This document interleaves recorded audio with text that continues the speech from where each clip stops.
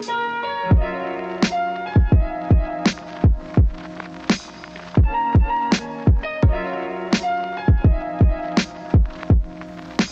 everybody, my name is Jonathan. I am one of the hosts for The Outside Story. Thanks for listening to us. With me, I have my co-hosts. I'm Jessica. Hi, and I'm Larry. And today with us on this episode, we have a special guest. Who are you? Why are you here? Who am I? That's a deep, open-ended question. Yeah, my name is Aaron Cho, and grateful to be on here. Friend and colleague and pastor. I work alongside of Jonathan as one of the pastors at Quest Church. Gosh, who am I? Such a big. I need some more direction there, but Yeah, I mean, you can just tell us a little bit more about yourself. Do you like film? Do you not like film? A podcast about films, anyway. It would be pretty awkward if I was like, no, I have no interest in films, and I have not watched a movie since 1995. No, I love. Yeah, no, this is actually. It's really fun to be on this because aside from work-related things, probably the two next things that we talk about the most, Jonathan, is probably what the hell does it mean to be Asian, and all the films and movies and television shows that we love to talk about. Did you watch that movie that came out, or are you watching this show? Or I feel like I'm always asking you outside of how are you doing. I'm like, so what are you watching these days, man? What are you watching these days? So, no, it's just fun to I had an opportunity to listen to a couple of your guys' episodes. First of all, honestly, like shout out to Pen 15. I was like, oh, this is good company. Yes, finally someone. And we don't have to go deep dive into that like right off the bat. But I was like, just Johnny, when you told me a while ago, you're like, me and my siblings love horror films and stuff like that. That is like the opposite end of my cup of tea because I can't. Yep, I'm the hoodie over. Like I'm just like looking through the. I can't handle it. I told Jonathan, I was like, if I watch one of those movies, I'm having nightmares for 3 days. So, but when I was looking at some of the other things that you guys have been talking about and chatting and deep diving into, I was like, oh, if they're going through Pen 15 and Parasite and all this stuff, I'm in good company. So, but yeah, no, I mean, just kind of the things that I've been thinking about of why this kind of matters to me was I love stories, love storytelling. I love the art of it. It's I feel that it's the way that we connect as human beings. It tells us, a little bit about who we are, and even the parts of stories of other people's stories that we don't fully relate to. There are relatable parts of it that we're like, that part of that story I can connect with. And I think that's powerful. I think that's how people find, human connection, and we're wired, for that connection, and we're wired as human beings to be storytellers from the beginning of time. And so we're doing, I feel like, a pretty good job of keeping that rhythm and ritual going. So yeah, that's good. I mean, I would say the same thing for me too. Just story is great. And it's how we all connect. And before we dive a little bit more into that, you lived in SoCal for a little bit, right? Yeah. Do you have any like connections or even like experience with film industry? Was it you that said that like you were thinking about studying film too at one point? Yeah, that was like undergrad. I mean, it probably crossed my mind just because I had a passion for it. And then, of course, the Korean Asian American voice inside of me, that was my parent or my father's voice, my dad's voice is like, that will not make any money. Why would you ever do that kind of a thing? So it's definitely like kind of stayed in the vein of hobby. We did have a film and rhetoric studies program, a major that two of my friends were into. And I envied them because they were like writing papers, deep diving into film and studying film, making films too. And I'm like, studying econ graphs and studying charts for economics, which the funniest part is that I'm in ministry as a pastor. I'm doing nothing related to economics. I could have definitely studied film for 4 years and that would have still had nothing to, and actually probably may have actually translated a little bit better to what I'm doing today. But no, I mean, yeah, it was something that I think I've always just kind of been into. I think it's funny whenever I have conversations, even with my wife, when we talk about TV shows or movies or something like that. She's like, you watched so much TV as a kid, didn't you? And at first, like, I'm defensive. I'm like, no, I studied a lot. And I'm like, no, I watched a lot of TV. I watched a lot of movies growing up. So that's just kind of an area that I love. Yeah, for sure. What were some of those TV shows or even films that were kind of impactful for you as a kid growing up? As a kid growing up, I watched a lot of things. It was kind of eclectic. It was kind of all over the place, but I probably like television shows. I grew up in the and the early '90s early '90s era of like TGIF. You guys remember TGIF? Yes. Like, Thank Goodness It's Friday. We would watch all those shows. I'm like trying to remember. Like, it always rotated and changed, but like Boy Meets World and like some of these shows that we would always like get glued and watch over and over again. But I mean, I'd say like hands down, like I grew up watching the Cosby Show. I grew up loving like my all-time favorite shows: Fresh Prince of Bel-Air, Martin. Yeah. I kind of was in that Friends vein for a little bit. There was just few and far between of shows that featured people of color, and there was definitely not a lot of shows that featured Asian Americans. So I know those were the shows that just some reason. I mean, that was just kind of the context and the community that I was around as well too. Growing up in just south of Seattle in a little suburb called Federal Way, there's a lot of Koreans, particularly a lot of Asians, a lot of African Americans. And so in that vein, like the people around me and the shows I watched kind of like would gravitate towards television shows that featured prominent folks of color too. I did watch actually for a little bit for the little run it had. I don't know if you remember Margaret Cho show, All American Girl or All American Story. All American Girl, I think it was. Yeah, I've heard of it. Yeah, but I never watched it. I heard it of it. It didn't last long. I mean, yeah. I'm trying to think of some other shows that I grew up on, but yeah, those are kind of mainly it on television shows. Yeah, yeah. Are there any? What Well, yeah, that's a good question. Like what shows did we watch growing up? Yeah. Similar. I think we're all pretty similar in age, so we kind of all grew up in that era. I watched Boy Meets World, hands down, one of my favorite shows. Saved by the Bell, Family Matters, all Full the TGIF, House. classics, TGIF like classics, all those, yeah. Mm-hmm. X-Files. My wife loved X-Files too. That's like she was a big X-Files I think I person. was too scared to watch X-Files. Yeah, I didn't deep dive into it, but then looking back, they interestingly age well and they don't age well at the same time. Like It's like, I don't know about this, but you're still glued to it. You're like, oh man, when they bring back the X-Files, like, oh, this is good. This is crazy. It's bad, but it's so good. Yes, yeah. Yeah, I definitely remember those sitcoms too. Stuff like My Wife and Kids was a really good one. I love that one. Sister was real good. Yeah. Tia and Tamara Mowry. Shout out to the twins. Right. Yeah, and then I think Larry and we grew up on cartoons as well, like Saturday morning cartoons. Oh, so, yeah. like, any of the stuff that used to play on Saturday morning. I'm trying to think like Spider-Man, Teenage Mutant Ninja Turtles, X-Men, all those. Right. Yeah, and then I think as I got older too, like Jackie Chan Adventures was one of the ones, I missed that one. Like I missed that boat on that. I heard about it, but I never watched an episode of that, which I'm kind of envious that you got to catch that in your generation. Yeah, it's actually kind of good. You should go back and watch it. I should. What ages well too is The Simpsons. That's a classic for me too. Simpsons and Family Guy have aged well. Those are some classics for me. Yeah, for sure. Nice. Yeah, pretty much the same thing. A lot of cartoons. A lot of cartoons. That's pretty much it. Just cartoons. That's all my childhood really is. A lot of cartoons. That's good. We always hopped on the hype train for like Pokemon, Digimon, Yu-Gi-Oh. Man, everything. It was pretty bad when there you go. When we got into those new things. Yeah. Yeah, for sure. What about current films now or TV shows now? Like, what are you watching?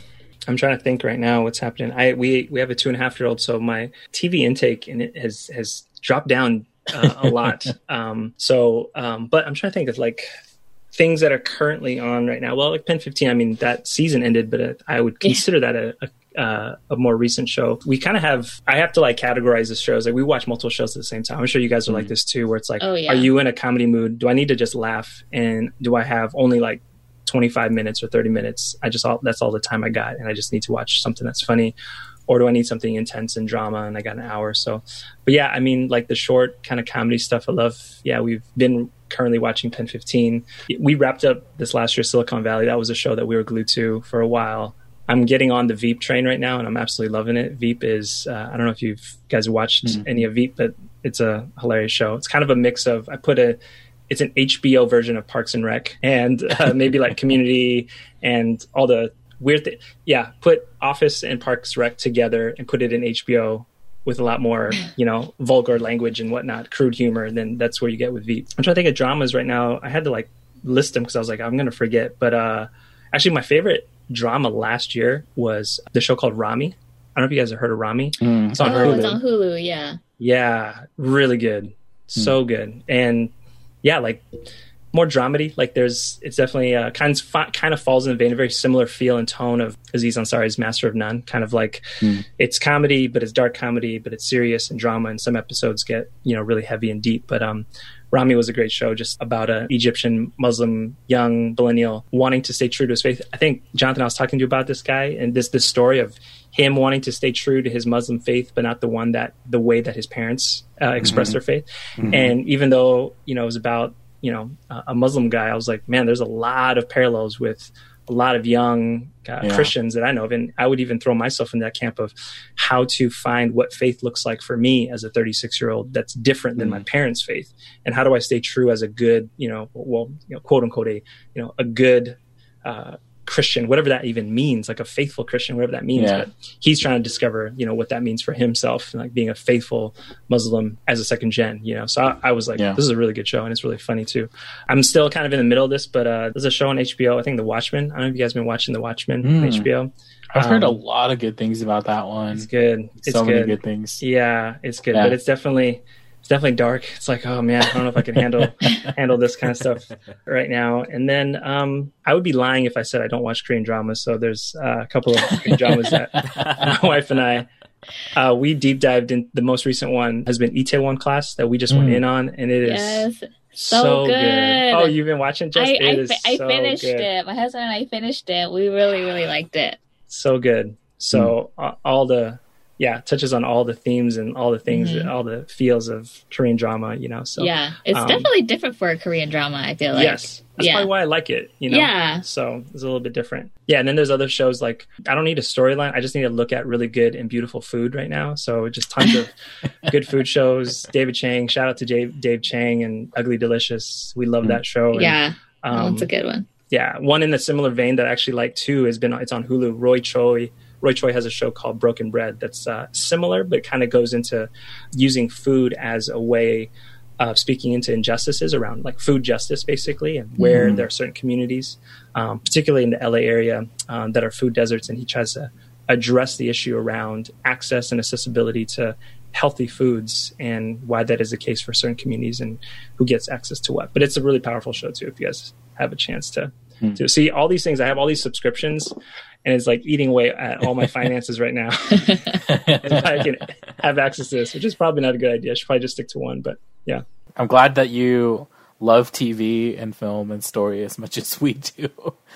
Yeah, for sure. Glad you guys have a place where you guys can feel no judgment of talking about how much TV consumption you guys combine together as joins, as siblings, as one force to be like, by our powers combined, we will watch every show there is on the planet. So we have a long running list.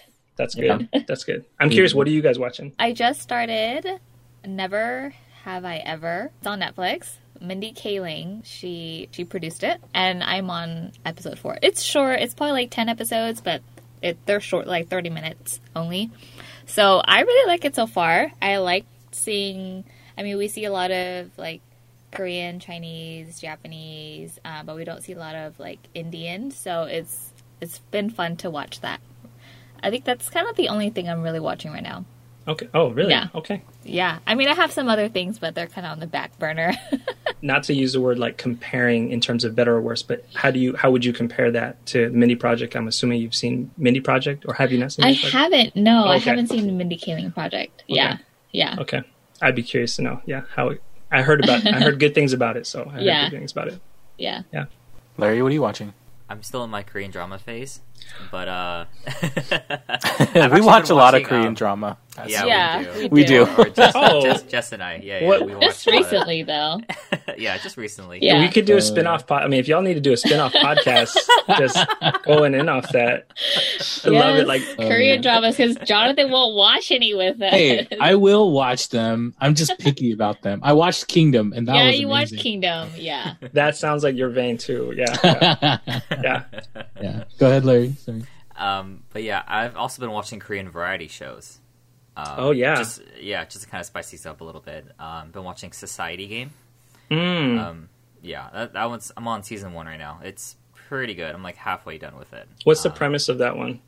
it's kind of like Big Brother and Terrace House put together. Okay, yeah. Yeah, so they have like 22 people. They all come together, have like different backgrounds, and they separate them to two different societies. So they have one society that's a little more like dictatorship. The other one's more like democratic, essentially. And then they compete. They compete in like games, and the team that wins, like they'll win prize money that can be distributed amongst all the members. And then the team that loses, they have to eliminate a member from their society. So there's like a lot of politics. There's a lot of like intrigue. A lot of like crazy social conflict stuff. So and it gets you really thinking, just like on a smaller scale, gets you thinking about like the core aspect of what makes people like bond together. And so like some people have such a hard time like letting go of like their attachments. Some people have a really hard time trying to put the game ahead of their own loyalties to each other. And so yeah, it's pretty interesting. I like it a lot. I gotta check that out. How about you, Jonathan? TV shows. I was watching The Last Kingdom, which is a show about Vikings. I have put that on pause, kind of, because I've been wanting to watch more APIA related stuff, because it is APIA Heritage Month. And then I've also been wanting to watch more LGBT films too. And so yesterday I watched an LGBT film called Mario. That one's really good. It's about this soccer player who is gay and has to choose between kind of his like identity or his career. It was a really good film, but really sad to watch. I feel like that's how a lot of LGBT films are nowadays. But it was good. And then, yeah, I just have a lot of APIA like films on my list right now because it is May, and so just waiting to get through all those. Yeah, that's what I'm watching right now. Yeah. So, PA, question for you. Yes. What did you think of Parasite? That's such a. There was no build up or no transition to that. Just like, what did you think of Parasite? Gosh, I thought it was a phenomenal film. I thought it was. I have to put all my cards out just from the jump. So if it sounds like, oh, this guy sounds super biased, I'm absolutely biased of this film because I was like rooting for it from the jump. I feel like that's okay. Like, I feel like that's part of why we love films so much is we root for and we cheer for the films that before we even watch it. That could also destroy a film too, where if it gets overhyped. And I know for sure, like I walked into it knowing that it had been hyped already previously, like in Korea before it got here to the United States, got here a little bit later. And with it, it's still delivered. And my wife has always reminded me, it's like, don't read up on things, just watch it. Let's not, hype kills things. And I'm like, no, I want to be, if hype's going to kill it, I don't care about it. Like, we're still going to go into it. But I just thought it was like everything from the way that it was shot, like from more of like a cinematography and like how director Bong, like it's just so beautifully shot. Like I was just thinking, interestingly, for a movie that was so heartbreaking, it was so beautifully shot. Like that was just something I could not get past. And I was like, wow, I don't know what he's doing. And I'm almost sensing, and the more I've gotten to like deep dive, read about just him and who he is as a person, he is very meticulous and very perfectionist, and he's very intentional about every detail to everything, which I love hearing the process of film too. That's something that's really fun to look in behind the scenes and enter into the brain and the mind of the person who's creating it. That makes you appreciate certain things even more.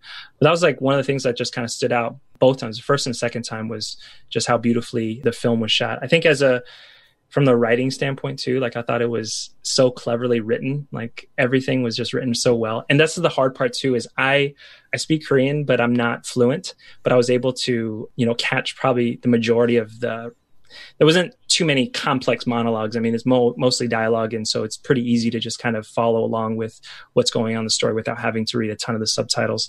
But every so often when you catch a subtitle, as you kind of are like, that didn't translate totally well. And that they didn't capture it perfectly well, but that's okay. That even with that, it was just such a well-written, well-scripted, beautiful story. Yeah. I'm trying to think of some other things I loved about it. There was, just the beauty of a representation. That's something that, given that it's APIA month, something to celebrate, that a film of, of that caliber and that quality, and was recognized on kind of the largest scale. And I go back and forth on this, right? Because there's that other part of me that's like, man, like forget the Oscars, hashtag Oscars so white, and like forget them. You don't need them to validate things. And yet it's like this, we don't need you to validate us, but if you give us the Oscar, that'd be hella dope. It's like this kind of like, and so true. I hate to like say it this way, but it's like, if you lost, you could lose. And so you're like, man, forget the Oscars, man. They got it wrong. Of course they picked the wrong film. Oscar's so white. But then when you win, you're like, we won an Oscar. This is crazy. It's like, it is what it is, but I think it's important though. Like, I think that even in, I should say like an imperfect system, and I would say like more often than not, like an unjust system of how Hollywood can be, discounting people of color, voices of color, international films and whatnot, that decenters kind of American film and decenters whiteness and decenters Hollywood. I think it's a huge step. I mean, it was, a first that would hopefully, kind of open the door and be a trailblazer for so many other films. And this is part of why it was so important, not just as a Korean and Korean American, is like that door is now open, not just for Koreans, but for so many other people too, like so many other people groups and so many other, ethnicities, and where beautiful films are coming out of. I forget if he said this at the Oscars or in some interview, but he was just Director Bong was like saying, if you can get past, what did he say? Like, if you can just get past the 1 inch down at the bottom of your screen and just read, and just kind of like, if you can get past the fact that you can't understand and hear and just read, you can open your eyes and open yourselves to such beautiful films outside. And it was just such a, I don't know, like a very, I think diplomatic is the wrong word, but a very kind of a way to say, hey, look beyond just the language that is familiar to you, that you speak, and the culture that you're familiar with, because you could really open yourself up to such wonderful, beautiful, meaningful stories. And so I feel like Parasite was that story of this past year. And so, yeah, I can't lie, I was watching the Oscars, I didn't know how I was going to feel, because every part of me was like, don't get your hopes up. It's not going to happen. It's not going to happen. And then all of a sudden it just like starts winning one after another after another. I was just like, oh my gosh, this is going to happen. Like, could this happen? I'm like, and I was like, no. After getting director, I was like, maybe it's going to happen. And then immediately I was like, I don't know what we did. I know what we did. I was like, I have no plans. We are going out for drinks right now. And so we went to U District, which is funny. Actually, this is a funny story. Me and a couple of friends, we went out just because we're like, we got to celebrate. So we got to go. It was a Sunday night. Late, like we were like, we got to go to a Korean restaurant and have like some soju, like get some shots and some awesome. Korean fried chicken.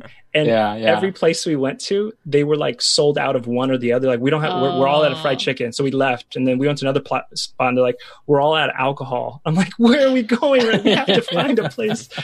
I felt very like Harold and Kumar-ish in that moment. Like, we have to go and we must find a place and raise a glass for this film. So Yeah, we absolutely loved Parasite, and the three of us watched the Oscars together. Did you, Jonathan? I'm gonna call you out because come on. Wait, hold on. Wait a minute. I thought it was okay. Wait, no, I'm not trying to. I thought it was okay. I'm not trying to start drama on your own podcast, but I just want to let you. I thought you said you're like. I think the hype kind of killed it for you a little bit, maybe. The hype did kill it for me, but I mean, that doesn't mean that it's not a good film. Doesn't mean that it doesn't mean that it's not Oscar worthy. You know what I mean? But yeah, I did like it. I'm just messing with you. Clear the air there. Yeah. We watched the Oscars together, and we were all really excited when Parasite won. We were not expecting it at all. I still have. We should, like, I don't know, insert my reaction because I was jumping and screaming like crazy. Yeah. Oh, it's so good. I mean, going back to the film, I mean, it was just like a powerful story that, it was weird. Even before watching the film, there was so many, whether it's fair or unfair, but so many comparisons to Jordan Peele's Get Out, and I think the comparison should be less about, well, in my estimation, it'd be like less about what was a better or worse film. I think that's like an unhelpful conversation. I think it was just more of, wow, this film is being compared to what I felt in, 2016 when Jordan Peele's movie Get Out came out. I was like, this seems like a near perfect film. Like, it was just it was so timely, and no one has ever done it before. So creative, and literally, I mean, he may not attribute it to himself, but for us, our age, like kind of modern day generation would probably say, like, you literally created a genre. Like, this genre never existed before your film. But, he would being humble Jordan Peele would be like, well, I've always taken my inspiration from so many other genres and kind of created, what now a lot of people have coined as a social thriller.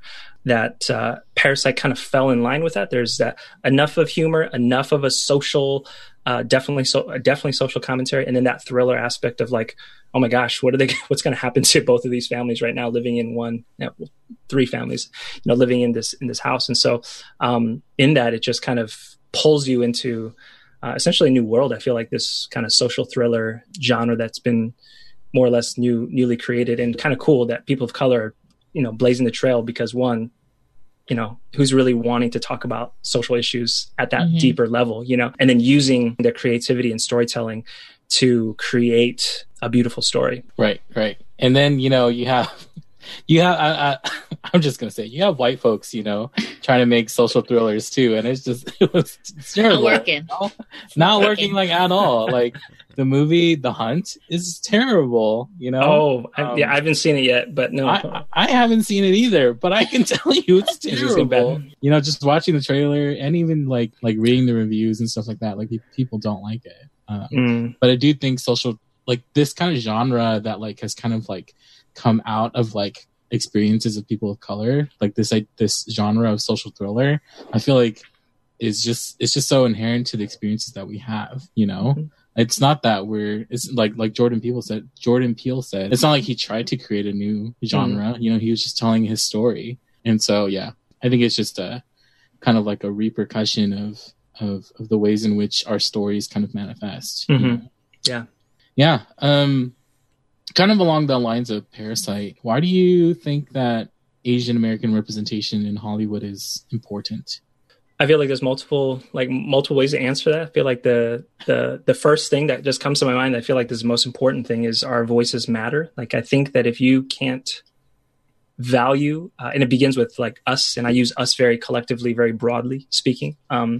If we can't value our own voices and our own stories for ourselves, then nobody else will, right? Like, I don't think, just to be quite blunt, is like Hollywood or, white majority media won't care about any Asian American story if we ourselves don't care about our own stories, So I think it matters because that power and the access that Hollywood and media and television and media, television, film, and movies have, because they have this far reach, and at this point now it's just beyond, I have to turn on my TV to tune it to the network, whoever has cable anymore, or I have to go and buy a ticket to go watch a movie. Now it's literally like, I can sit in my house and just click on Netflix or click on Hulu or whatever the case may be, and just scroll through what's available. And as I scroll through and I don't see anything that looks like me or represents me, it's hard to feel that, one, does my story really matter? Like,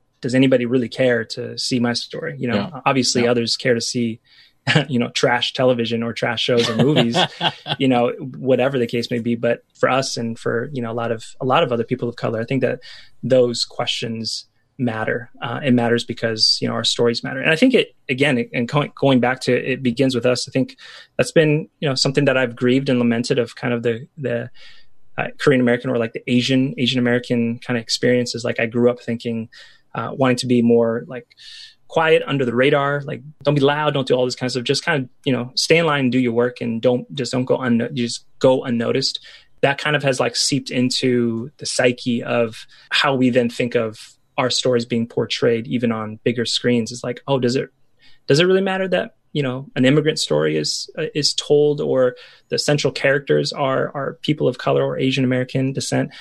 I think that it begins with kind of that like sense of, no, our stories do matter, and I want to value and uplift these stories, and that kind of stuff, has an impact. As having a 2-year-old daughter, some of the books that we read, that we choose to get books that are, feature Asian Americans or like people of color. There's one book called Bibimbap that's like her favorite book, and it always lightens. We read the book together and has these pictures and stuff.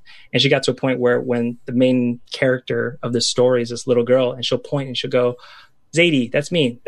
And that like I didn't grow up reading a book and a child's book and be like, oh, that little cartoon looks like me. You know what I mean? So I think that kind of stuff is just empowering for people, does something to us. Do you, Jess, or Larry have questions for Aaron? Why does it matter to you? I'm curious. Yeah. Well, I'm curious. Why does it matter for you all? Pretty similar along to like what you said. I mean, growing up, we watched a lot of, or what I saw on the screen were a lot of white people. And, growing up in middle school and in high school, like I wasn't ever comfortable being Asian. Like I didn't want to be Asian. I wanted to be white because that's all I saw on TV. So, growing up with kind of like that mentality and just not like embracing my ethnicity, my culture, my heritage is, now that I reflect back on it, it's kind of sad that, like I didn't care about it because I wanted to be something else. Like I feel like being Hmong or being Asian, it was just like, oh, it's not cool, so I'm not going to like embrace who I am. But now, like growing up and just like learning and reflecting and looking back, I'm just like, it is sad that, I grew up that way, thinking that way. And obviously I have two kids. I have a 3-year-old and a 5-year-old, and I never want them to ever feel like that. Like I want them to be comfortable in their own skin and who they are, and be proud that they have two cultures to celebrate. And and I feel like now with Asian representation now in media, like my boys will hopefully be able to grow up and be like, hey, like I see people like me on the screen, and maybe one day I can do something like that. Like if I wanted to, like they wouldn't have to be like, oh, I'm never going to make it because, like I just don't see myself on the screen. Yeah, I think hearing our stories is very, very important. I'm always a huge sucker for stories, and like so many stories out there that we just don't hear, or that we just don't ever have the opportunity to. And I guess the one thing that really comes to mind is Jonathan and I, we watched a movie for our Halloween special last year called Dearest Sister, and it was a Laotian film. And I was like, like a film from Laos? Like, that's so interesting. Like, I've never, ever heard of a film or even heard of a story from Laos. I got to check it out. I watched it, absolutely fell in love with it. I loved it a lot. I liked it a lot.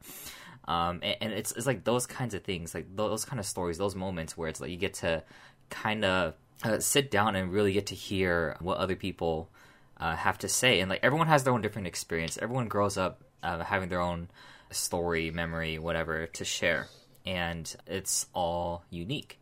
And some people just need to be able to find the time, find the opportunity to be able to share those voices. And like without it, like I wouldn't be here being able to listen to all sorts of stories, all sorts of films, all sorts of things. So yeah, I'm always down to broaden my horizon, I guess, broaden my scope onto the kinds of stories like in films that are out there. So yeah, it's good. Yeah, it's good.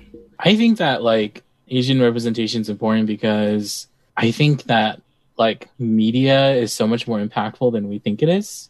And if white folks are the only ones telling our stories, then that's just the way that people are going to see how Asians are. And, and I think that that's just not great, that these images or stories are the only ones that people are understanding and getting. And so for us to be able to tell our own stories, for Asian Americans to be able to represent themselves and who they are without having to, fake an accent or, without having to be the stereotypical Asian, I think can be quite powerful for someone who's never experienced, like another culture, That's the big reason for me. It's just, movies and TV are both very, very formational things, We grow up and they impact us and change the way that we think about things, changes the way that we see the world. And in and of itself is a form of art, a form of storytelling that kind of shapes us. And so it's important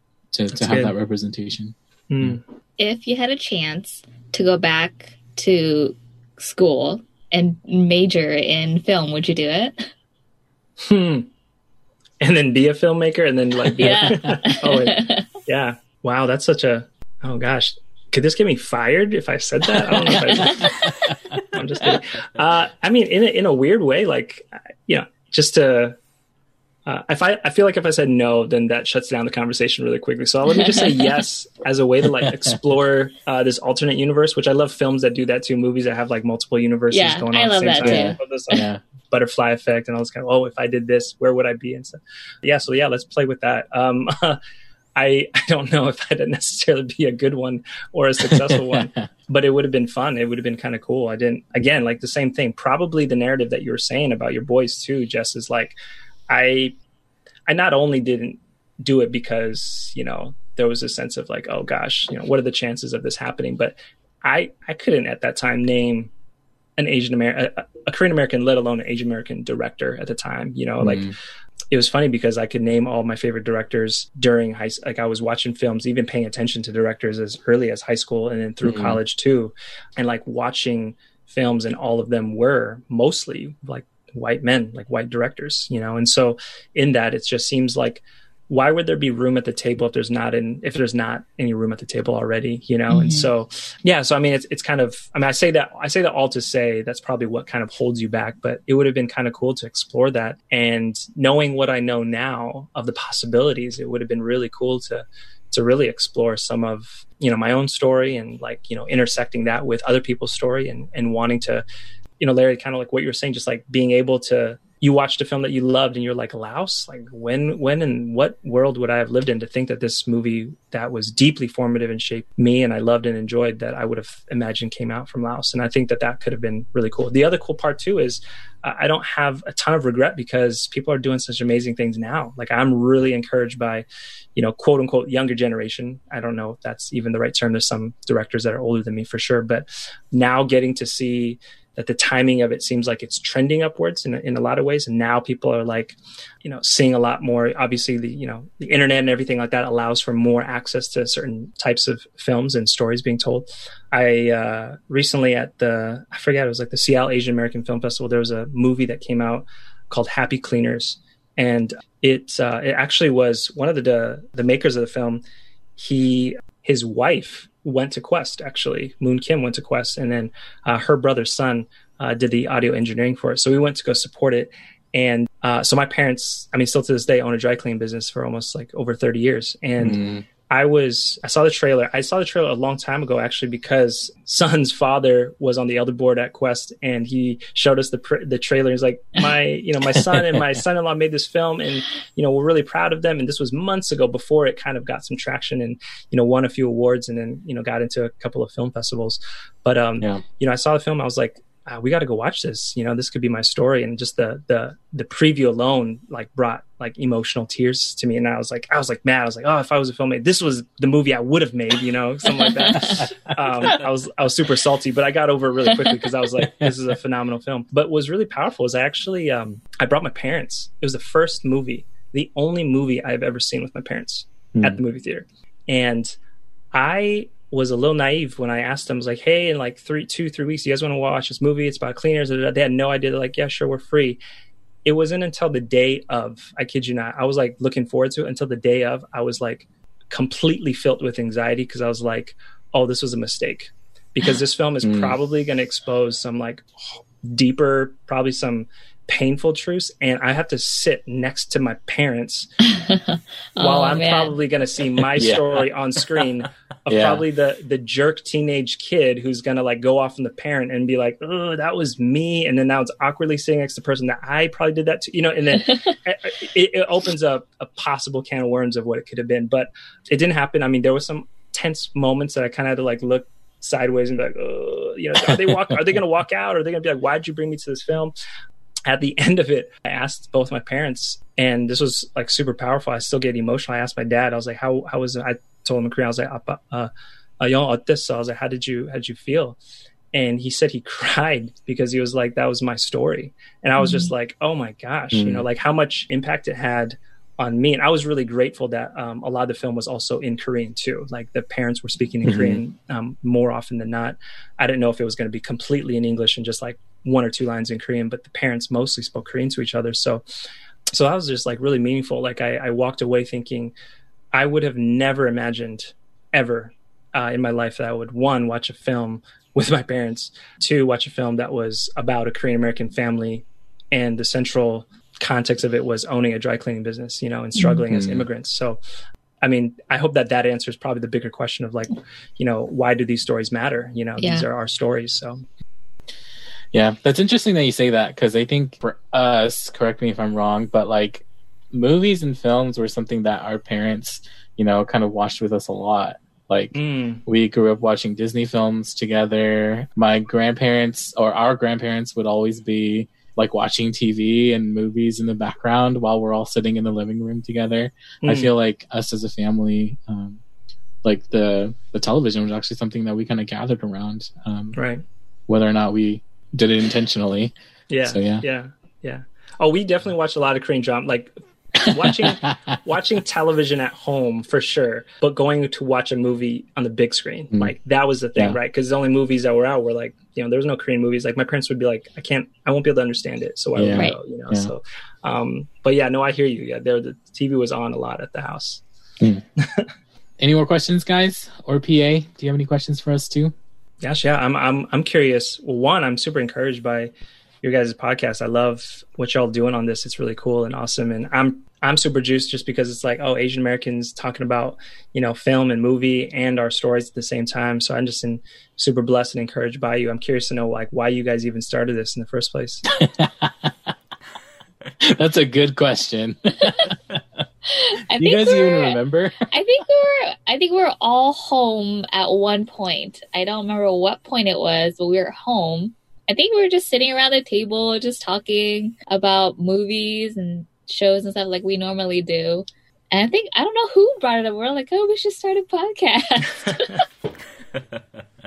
I mean, it's the trendy thing to do now, start a podcast. So I was like, we should do it since we all love movies and TV. And yeah. I think we were like, hey, we should do a podcast. And then we were all like, but what would we do it on? And then we started talking about like, oh yeah, TV and film might be good. So we just all decided to jump in on. Yeah. There you go. Yeah. That's awesome. Yeah. I think it was just kind of a joke, and then it turned into something serious. Yeah, we've been doing it for a year now. That's crazy. A year. Wow. Congrats. That's awesome. Yeah. That's awesome. Okay, so your first film, if you had the means to make it, what genre would it fall under? So Jonathan probably doesn't know, because I probably never shared this. I will have ideas that start off and I'm like, this would be a great idea for a film, and then never like play out with it. I think, well, one, I have a couple. So this is a lot of pressure by you saying first. So let me just tell you all these. This is all like, I still have the rights to these things if I say this, right? Like no one's going to sell my intellectual idea. Property. There's like, do I have intellectual property? Like how protected is this? Well, no, there's not much really. I think outside of Harold and Kumar, there's not been like a really genuine comedy that featured like a couple of Asian people. Like, here's the thing. I'll just be honest. I think Asians are some of the funniest people, like funniest people. And I'm just like, there's just not much out there in terms of like comedy on the Hollywood stage. Like some of the funniest things I've seen are all, outside of kind of mainstream, you know what I mean? And I get like really encouraged by some of the folks who are just kind of, doing it on kind of like the YouTube scale and just doing like small little segments here and stuff. But I mean, one, they're probably already going to get there at some point. Someone's going to write them a check and be like, you got all these millions of people. Let's make your movie. Let's just do it. But some kind of like something in that vein of like a comedy that featured like an Asian American, not just a central character, but a group of Asian American friends or like an Asian American family where they are the main characters in like a driving comedy film would be really awesome. I think that'd be really cool. I actually been thinking about this for a couple of years, not in a serious mode, but I thought about a movie, and this would be probably dramedy, more drama, but then also comedy too. And Mua, this is not about me, just letting you know, just a thought that I had. So don't put this on like, oh my gosh, this would be about a pastor. So a clergy person, some other pastor of some other person, right? But that was struggling with their own faith and had to like lead a congregation and had to manage this hard balance of like, I have to be one way for these people to provide hope and answers and whatnot. But inside they're even wrestling with themselves. And there's a little bit of kind of imposter syndrome with that. And I think it wouldn't just fall just purely as a drama. I would want it to be a dramedy because I think that there could be a lot of hilarious moments around a pastor thinking like, I don't even know if what I'm about to say, I even believe, but I'm just going to have to say what it is and to see how that's going to help people. And in a lot of ways, I'm not saying that happens often in this world, in pastoral ministry, but I think there's a lot more like faith and doubt. The conversation around faith and doubt are a lot more connected than people might think. They're not on polar opposites. I think that the genuineness of a person's faith has to be rooted in a lot of doubt and insecurity. And I honestly probably have no idea what the heck I'm doing most of the time or what I'm saying, but I'm still here. Like I'm still showing up. And I think I've seen that complexity done, that kind of dynamic, that belief and unbelief type of dynamic had in movies and in storylines, whether it's in relationships, like two people, we love each other, we hate each other. Is this going to work? Is this not going to work? This is, ebb and flow through it. But I've never seen it done with like a pastor, but nobody wants to watch it. I don't know if anyone wants to watch it. That's not true. I don't know. But I think that'd be kind of funny. So I don't know. Those are a couple of things. Genre wise, I love all genres though, Larry. Like there's outside of the horror, except the horror. But see, here's the thing: is I got a love-hate relationship with horror because I'll go watch it again, hoodie on, and just like only watch this much of it and be terrified about it. But yeah, who knows? Like those ideas could become reality. So yeah, like straight up, I would love to see those films. They sound amazing. Like they sound absolutely amazing. Like, oh my god, I'm really excited. Getting me hyped up. Larry, you get the actors and the director, and you can bankroll it. Then we'll make it happen, man. Let's we'll make it happen. No, that's great. Man. All right, thanks so much, PA, for thank y'all for having taking time to come and chat with us. One final question, since it is APIA Heritage Month, for those of us, or for those of you who are listening, or for our listeners, I guess, if you could recommend one film for the month of APIA Heritage Month, what film would it be? Oh gosh, one film. Oh, yeah. Like more recent, like more, or just in general, or in general.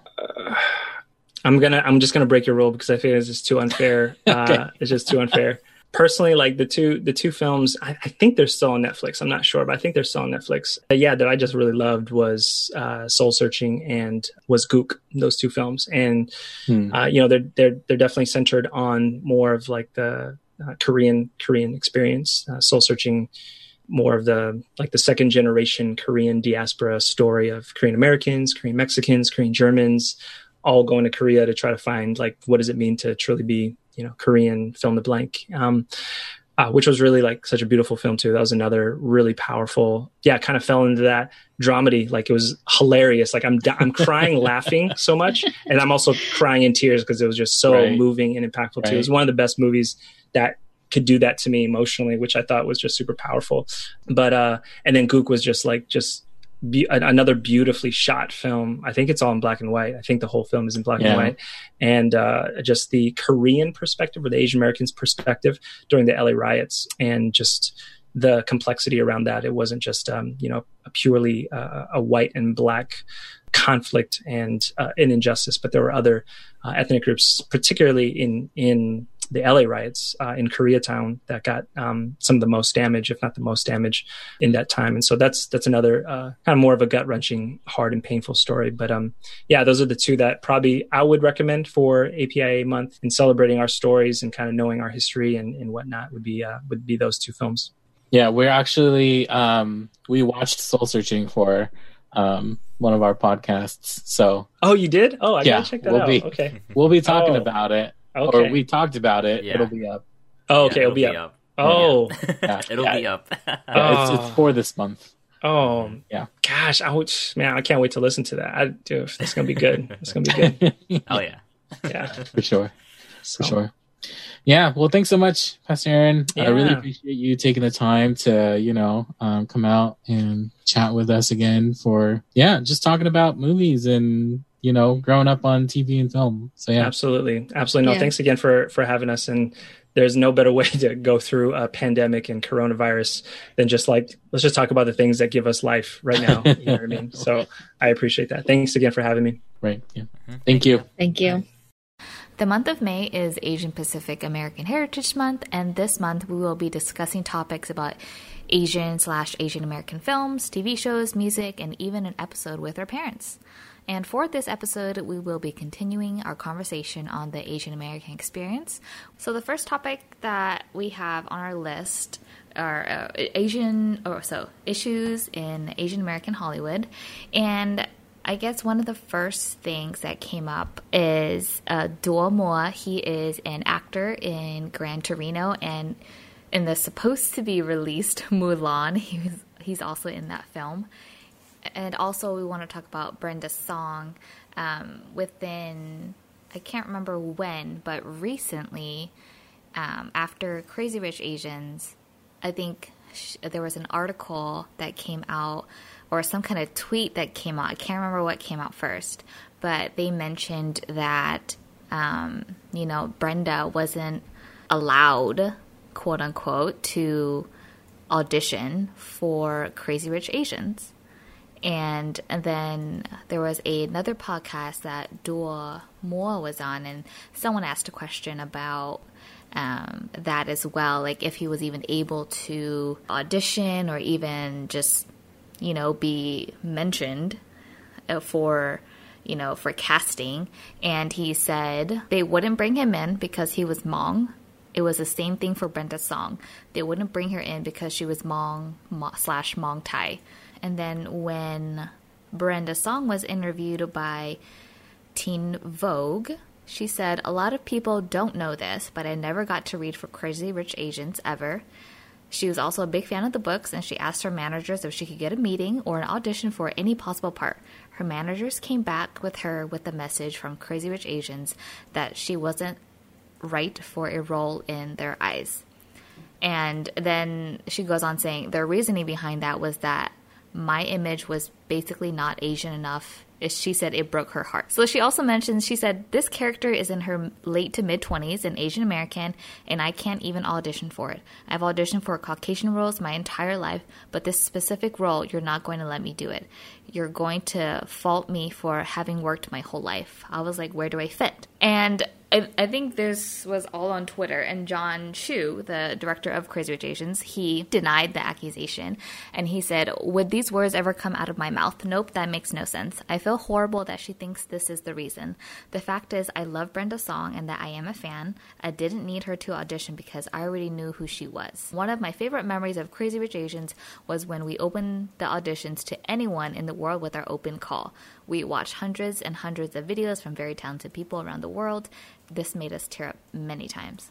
So, what do you guys think about this issue here? I haven't read the description, and I don't really know the story of Crazy Rich Asians, the book, not the movie. I've seen the movie, but I'm sure the movie portrays the book as much as they can. But I just want to know what your guys' thoughts on this, other Asians not being able to portray, I guess, another Asian of a different race or ethnicity. What do you guys think about that? Jonathan? You want me to go first? Do you have anything? Yes.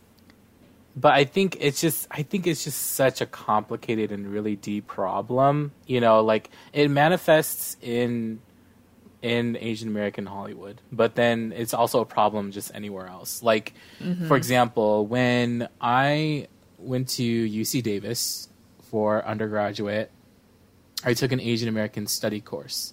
Taking that class, there were so many negative statistics of Southeast Asian Americans, especially Hmong people, high school dropout rate, Hmong Americans that have a higher education degree, all these things, and so taking that course opened my eyes to a whole, basically how do Asians see other Asians in this sort of, thing. For us, in particular, I think I mentioned this last time, is just our socioeconomic status is a little higher than your quote average Hmong American, because both our parents work. When both of our parents graduated high school, they got jobs right away. And so they had somewhat of an education. But the majority of first generation Hmong immigrants who came here did not have the opportunity to get that education. And so then fell upon government aid and had to live in poorer neighborhoods which also led to increased crime rate and gang violence and involvement in all that stuff. And so I feel like Hmong people just kind of had the bad end of the stick, like, you know, period. You know what I mean?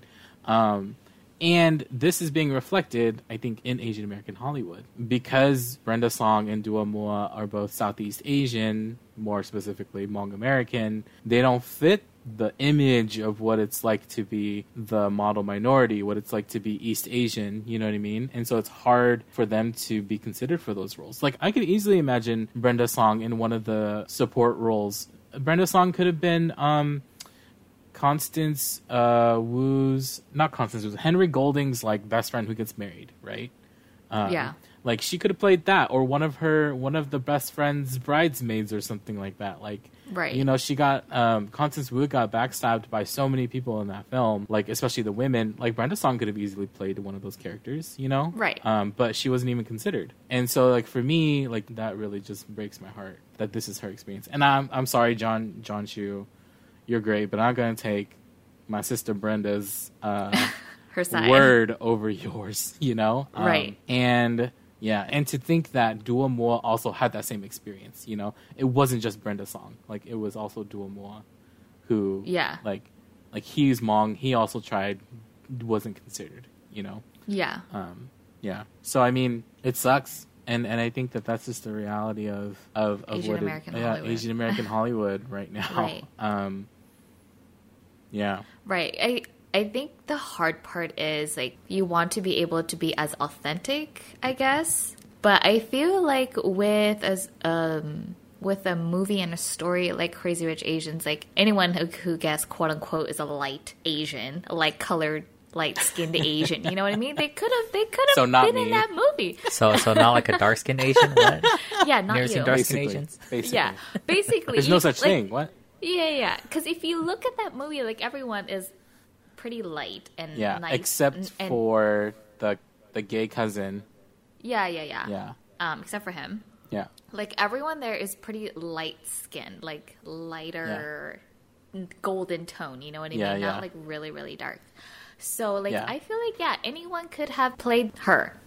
Any of the characters, you know what I mean? And it does really suck that, you know, they weren't even able to audition, which I think is ridiculous because of that quote, that tweet that John Chu tweeted. He's like, oh, we saw so many auditions, blah, blah, blah, videos. But it's like, okay, but why didn't you even like, if you know who she is, like, why wouldn't you even let her, like, audition or even read for it? You know what I mean? Right. Mm-hmm. If she read and wasn't the right fit, then at least, you know. But you never would have known if she was the right fit or not. Like, Right. she could have been. So, yeah. But what I was going to say is, like, yeah, like, anyone could have, light-skinned Asian, could have played anyone in that, in any of the characters. But I think for more, like, specific, like, story-wise, like, say if the story was about a, I don't know, Chinese-American family, like, yeah, of course, you probably might want to be authentic as you can portraying like an Asian American family, or like you want to be authentic, but then you also want to be able to, like, I don't know, give opportunity to people, like, especially for like Asian American actors who never got the opportunity, and then to even go and like deny them the opportunity. It's just like, okay, this is like white Hollywood all over again. You know what I Right, mean? right. Yeah. What are your thoughts, Larry? Yeah, it's a little weird because, like the first thing that comes to mind is in China, Takeshi Kaneshiro, like, he's Japanese, but he plays a lot of, like, Chinese characters, you know, that from films that are made in China, like When We Got Married and House of Flying Daggers. Like, he plays, like, a Chinese character. And so it's weird how, like, they're okay with that, you know, because he filled in the roles and the shoes pretty well, which was great. He did a great job. I think he's mixed too. Yeah, I think so too. They I think he's have mixed. like a more of a tolerance, I guess. You know. Okay, if he's mixed, they're more tolerable, I guess. Yeah. More Okay. tolerant towards him. Yeah, They I claim just, him. Yeah, it did seem a little odd why they would do that, but at the same time, I think I understand. I remember reading a quote, right, Jessica, from the thing you sent from Dua Mua. Like, Yeah. like, ultimately, like, it's a business. Like, if you don't have that look, if you don't fit into what they're particularly looking for, like, you're just not going to get it. And that's the unfortunate part, especially because with a company that size, especially for even something like Crazy Rich Asians, because it's such a gamble already, you know? Right. And I think they wanted to play it, like, super duper safe. Like, you know what, we're just gonna lock out all the Hmong people and audition everyone else. Shake my head. Shake my damn head. Yeah, and I think it's funny because, like, Asians are the only minority group who do this. Like, we have this, like, big problem of wanting to, like, still be unique and still be, like, who we are. You know what I mean? There's this weird sort of pride thing where, like, there's this college humor skit called, like, Are You Asian Enough? And it's these 4 Asian Americans who are, like, basically judging people on how Asian they are and if they get to claim the identity of being Asian. Right. And I feel like it's funny, but it's also true that Asian Americans are like the only people who do this, you know? It's like, oh, that person's not Asian enough, or this person's, you know, too Asian / too fob, you know? Like, fob meaning fresh off the boat, like too, like they're not American enough, or they're too white, or they're not Asian enough, you know? Like, whereas, like, at the end of the college humor skit, they talk about black people, and, like, with the black people, it's like, oh yeah, my great great great grandma was black, and then they all look at each other and they look at the person and they say, you're black, you know? Whereas, like, the Asian people, we have a hard time, like, deciphering whether or not someone gets that title, you know? Yeah, unless, like, you're famous, and then you can claim it. Like, Bruce Lee is mixed, but we all claim him as, you know, super Asian. Yeah. So this other Asians portraying other Asians, it's always going to be, I feel like it's going to be like a weird touchy subject in, like, Asian American Hollywood. And the ironic thing is that in Crazy Rich Asians you have the quote wrong Asian, because there's Ken Jeong is in there, and he plays a Singaporean Chinese person, and he's not Singaporean Chinese, you know? And so, like, there's still that problem. Now you're just choosing people based on, like, popularity. Do people know them? You know, like, are they my friend? Marketability, like connections and stuff like that too. And so but the crazy thing is, like, Brenda Song, like, people know who she is. She was on the Disney Channel. You know what I mean? Right. Yeah, exactly. But I don't know if it could have been, like, her reputation, or, I mean, I don't think she's had a bad reputation. I don't think so either. She's had a very clean, like, post Disney, like, you know, like, life. Yeah. But yeah, I don't know. It's such a weird thing. I guess we'll never know the actual details behind, like, their decision. But so another thing I want to mention is also popular Asians taking all of the roles. So I guess a popular Asian American right now would be Awkwafina, which she now has her own show on Comedy Central, and she was also Crazy Rich Asians. She was recently in Jumanji. Trying to think what else she was in. The Farewell.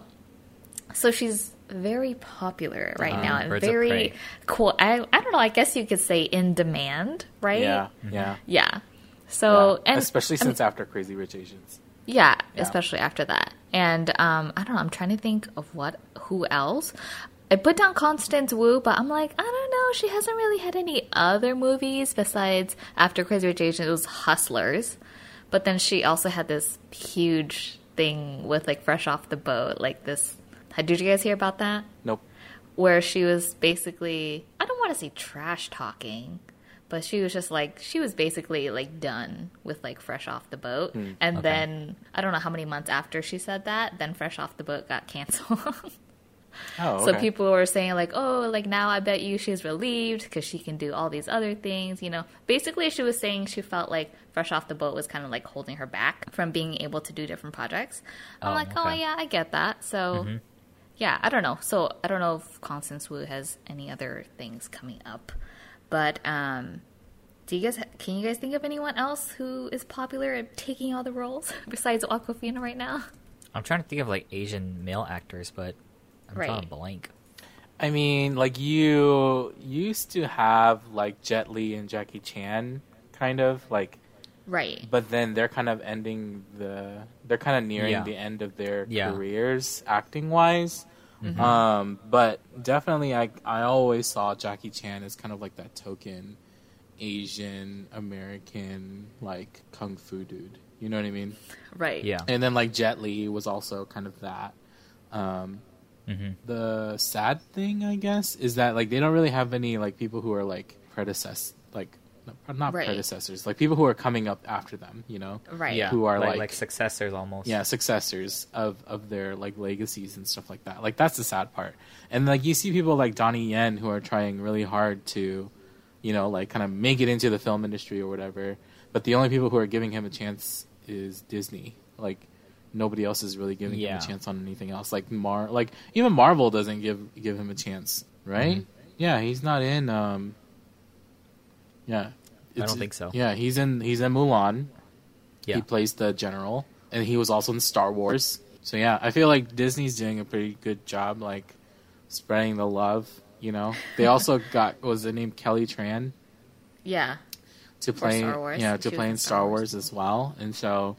Yeah, they're definitely spreading love, but everybody else is just like, oh, there's only one Asian that we can get to play this. Yeah, I guess your next best bet would be like John Cho. Yeah. He's kind of been I around, can see that. but I think he's Steven- starting to kind of yeah, Steven Yeun. to get there. He is. Yoon, Yen, I don't think The Yen. Grudge helped, but Searching Searching was really definitely good. was really good. Yeah, so I think there's still some room, but like if anything, like people are going to cast John Cho for whatever they need an Asian looking guy, they'll cast John Cho. Yeah, you know? it used to That's- be like yeah. BD Wong too. Like BD Wong used to always Yeah. be in TV shows and played the Asian lawyer or the Asian doctor or you know like something like that. I loved him in Law and Order, man. He was the best. And then, and then he Yeah. left, and I was like, no. And then he was in Jurassic Park, like when they remade it. Jurassic Yeah. World. Yeah, Jurassic World. So I've he's, never he's seen in any of those. I haven't seen that. Yeah, he's continuing his character, and then he's also Awkwafina's dad in Nora from Queens. It's random. Yeah, So, see, yeah, so BD Wong is taking all the roles. Yeah, and then I think he was. Have you guys heard of the show Mr. Robot? Yeah, with Yeah, it's on Amazon. Rami Malek. Yeah, BD Wong is also in that show too, but I is don't he? remember his character. Mm-hmm. I've only I seen don't- season 1. Yeah, I think he. I don't know if he's like later on, maybe in season 2. Yeah, so maybe BD Wong is taking up all the. Yeah. Okay, so no, there's this go-to Japanese guy that everyone uses. Oh my god, what's his name? He was in Godzilla. The guy who plays Shang Tsung in Mortal Kombat. No, not him, not him. Man in High Castle. He's in that one too, right? Yeah, I know. You know what I'm but talking about? I know what you're talking about. Okay, so Yeah. I swear, there's a Godzilla film. He was also in Pacific Rim. He was in The Last Samurai as well. So this Japanese guy, like they always use him every single time. Yeah. I gotta look up his name now. It's gonna bug me. Zhang Ziyi used to always take. Yeah, She used to always take because that. she was the in Memoirs Asian of a women. Geisha. Yeah, and Rush and Hour. then and she was also in Crouching Tiger, Hidden Dragon. Yeah, She was popular for a little bit too here yeah. in the Okay, States, but now she kind his- of like disappeared. Yeah. His name is Ken Watanabe. Oh, yeah, Ken he was Watanabe. in. Ken Watanabe. They used he him in in everything. Is he in Inception? Is that the same guy or is it a different guy?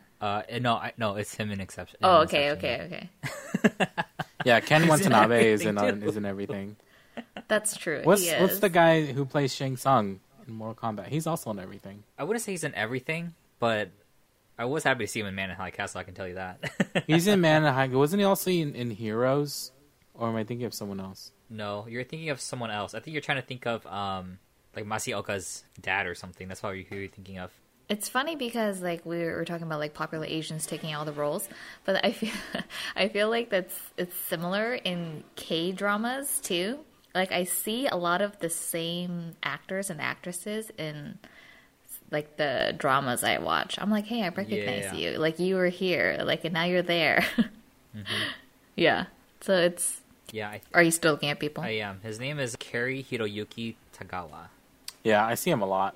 Yeah, really? I was looking through his list. The only thing Or he does a lot of voice acting, like in between this stuff. He does a lot of voice acting. So I was like looking at it, I was like, oh, he plays like that really old Asian Chinese guy.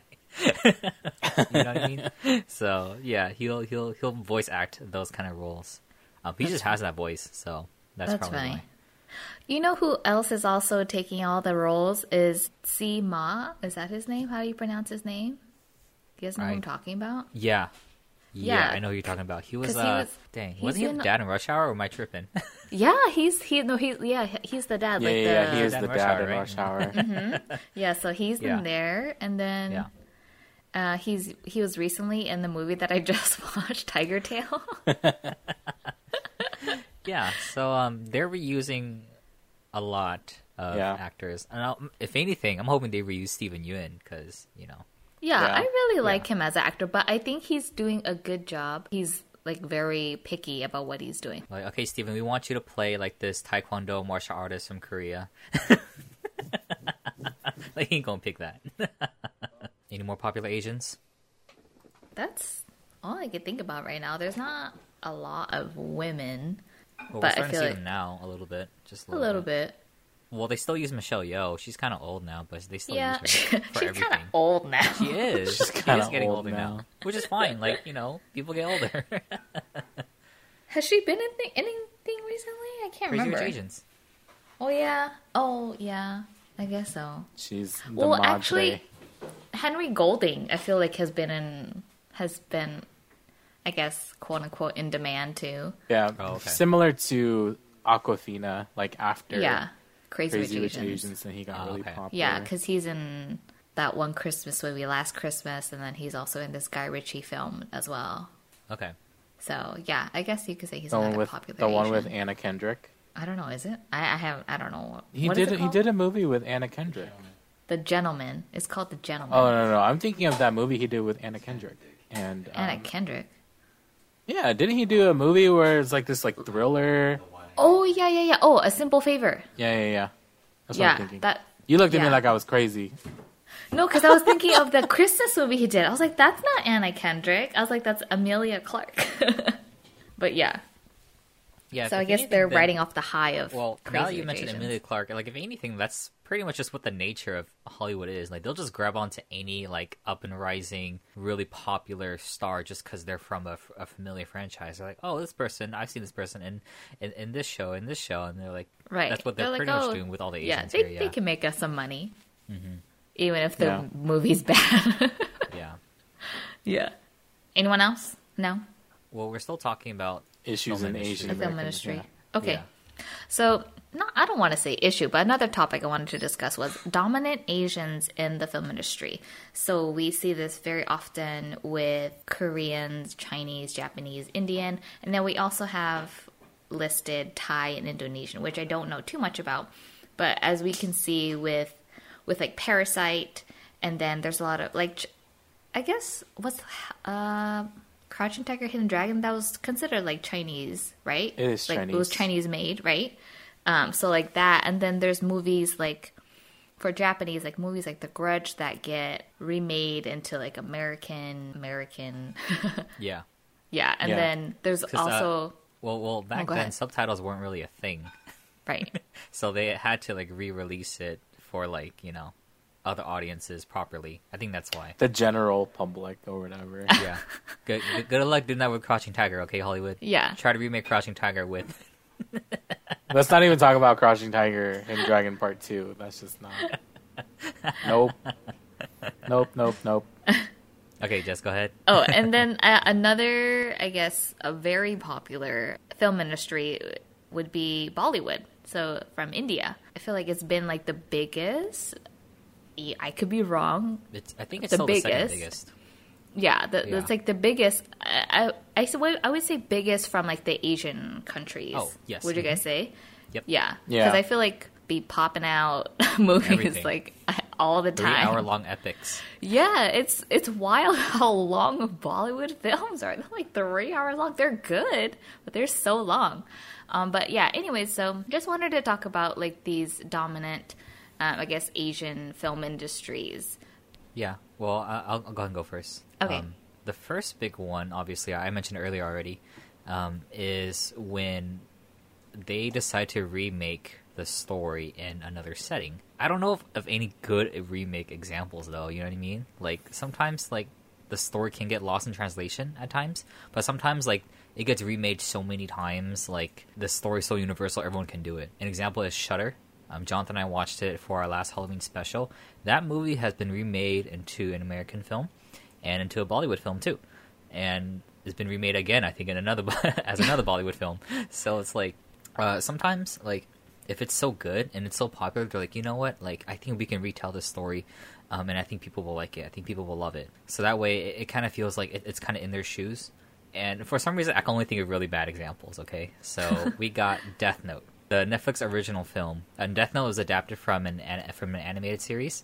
Has like a 70-something episode series, maybe shorter. I don't remember. And they've made some Japanese live-action films on it, and then they decided to remake a live-action version. Netflix decided to do an original adaptation of it, and it was just bad, just all around. And it wasn't necessarily because of how they did it. It was more about, like, the core story itself. Like, if you want to translate it directly, it just wouldn't work. Like, you have to take a lot of liberties, and you have to really think about how you can turn it to where it's understandable from an American culture. I watched this guy, he critiqued on it, and the biggest thing he was saying was that in Death Note, the main character, he's like a really, really smart character.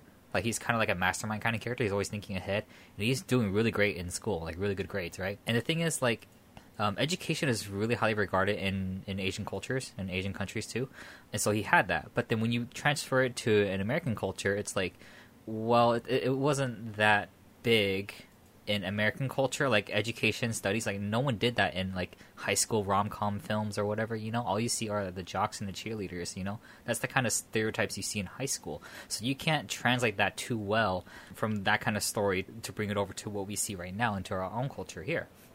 And so, I guess when it comes to like these films, a lot of them will just kind of look at it and say like, "Hey, you know, I think we can try to redo it." But sometimes it'll work, sometimes it doesn't. But like, to be honest, bro, just slap subtitles onto it. Like, you're really only going to get those kinds of people anyway who are really interested into it.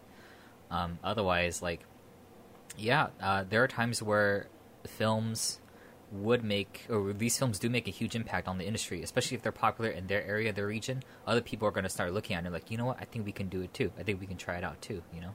So. Mm-hmm. I can think of a positive example of a remake. A good remake? The Departed. Ooh. Okay, they did a good job, but it did feel very one-for-one. What do you mean? Every minute from The Departed was like a minute taken from Infernal Affairs. Oh, really? I haven't seen Infernal Affairs. Yeah, I've seen both. That's why. The Departed is really good, though. Like, really freaking great movie. Infernal Affairs is just as good, too. And I think Scorsese, I believe he made it. Scorsese, he did a good job translating that into something... The mob. Where, like, yeah, mafia, mob, any organized crime, you can do it with anything, really. Yeah. But he did a really good job translating that into American culture, because that's how they would see it, and Chinese culture sees their triad organized crime differently too. So he did a great job doing it, but it was one for one though. Like, if anything, that's my only issue. It's like they definitely could have taken a few liberties here and there, but yeah, it just felt like they just rehashed it and slapped DiCaprio on it, and Matt Damon, is Matt Damon in it? I think so. Mark Wahlberg. Yeah, Well, Matt Damon, Jack Nicholson, Mark Wahlberg, Yeah, Martin Sheen, all the big names. All the big names, yeah. Yeah. Like, Yeah. like I said, still a great film, but I do feel like it Right. was a one for one. Right, but then like the majority of American remakes are pretty bad, and I'm thinking, Yes. especially the horror ones, like, you know, like The Grudge It with, got remade twice. with Sarah Michelle Yes. Gellar, Yeah. terrible. The Grudge, The Ring. 2020, terrible, super bad. The only thing that was good was the music. Shout out to the Newton brothers. The Ring, like, pretty bad too. So Yeah. I wonder why, like... No. There was a horror movie about mirrors. I think it was a Korean horror movie. They translated that. They made an American remake of it. Are you guys familiar with that? they did remake A Tale of Two Sisters, Yeah. and that was pretty bad. I think it was The Yeah. Uninvited. Yeah. Yeah, watch the Korean wonder- one. Yeah, I wonder why, like, a lot of, I guess, American or Hollywood decides that they want to do a lot of like adaptations of horror, it's always horror, right? Mostly, I've only ever seen horror, never like a drama or a comedy. Like, I don't even think they would touch that. Humor is definitely really different. Yeah, like humor is culturally, impossible, I yeah, think. it would be difficult to convey. But yeah, even drama, I think they could adapt that easily. But then again, it's also, unless it's very like, the culture is like completely different, you'd have to really change the story. Yeah, wasn't Yeah. that one movie with Keanu Reeves and what's it called, Lake House? Oh, yeah. Sandra Bullock. Lake Yeah, House is it was originally a Korean drama. Yeah. Oh, really? Yeah. Okay. Yeah. I liked the Lake House. I can't remember it that well, but I remember liking it. I didn't love it, but I liked it. Yeah, so there are some exceptions, I think, but Yeah. most of the time, they just It's don't always bother touching horror, it. yeah.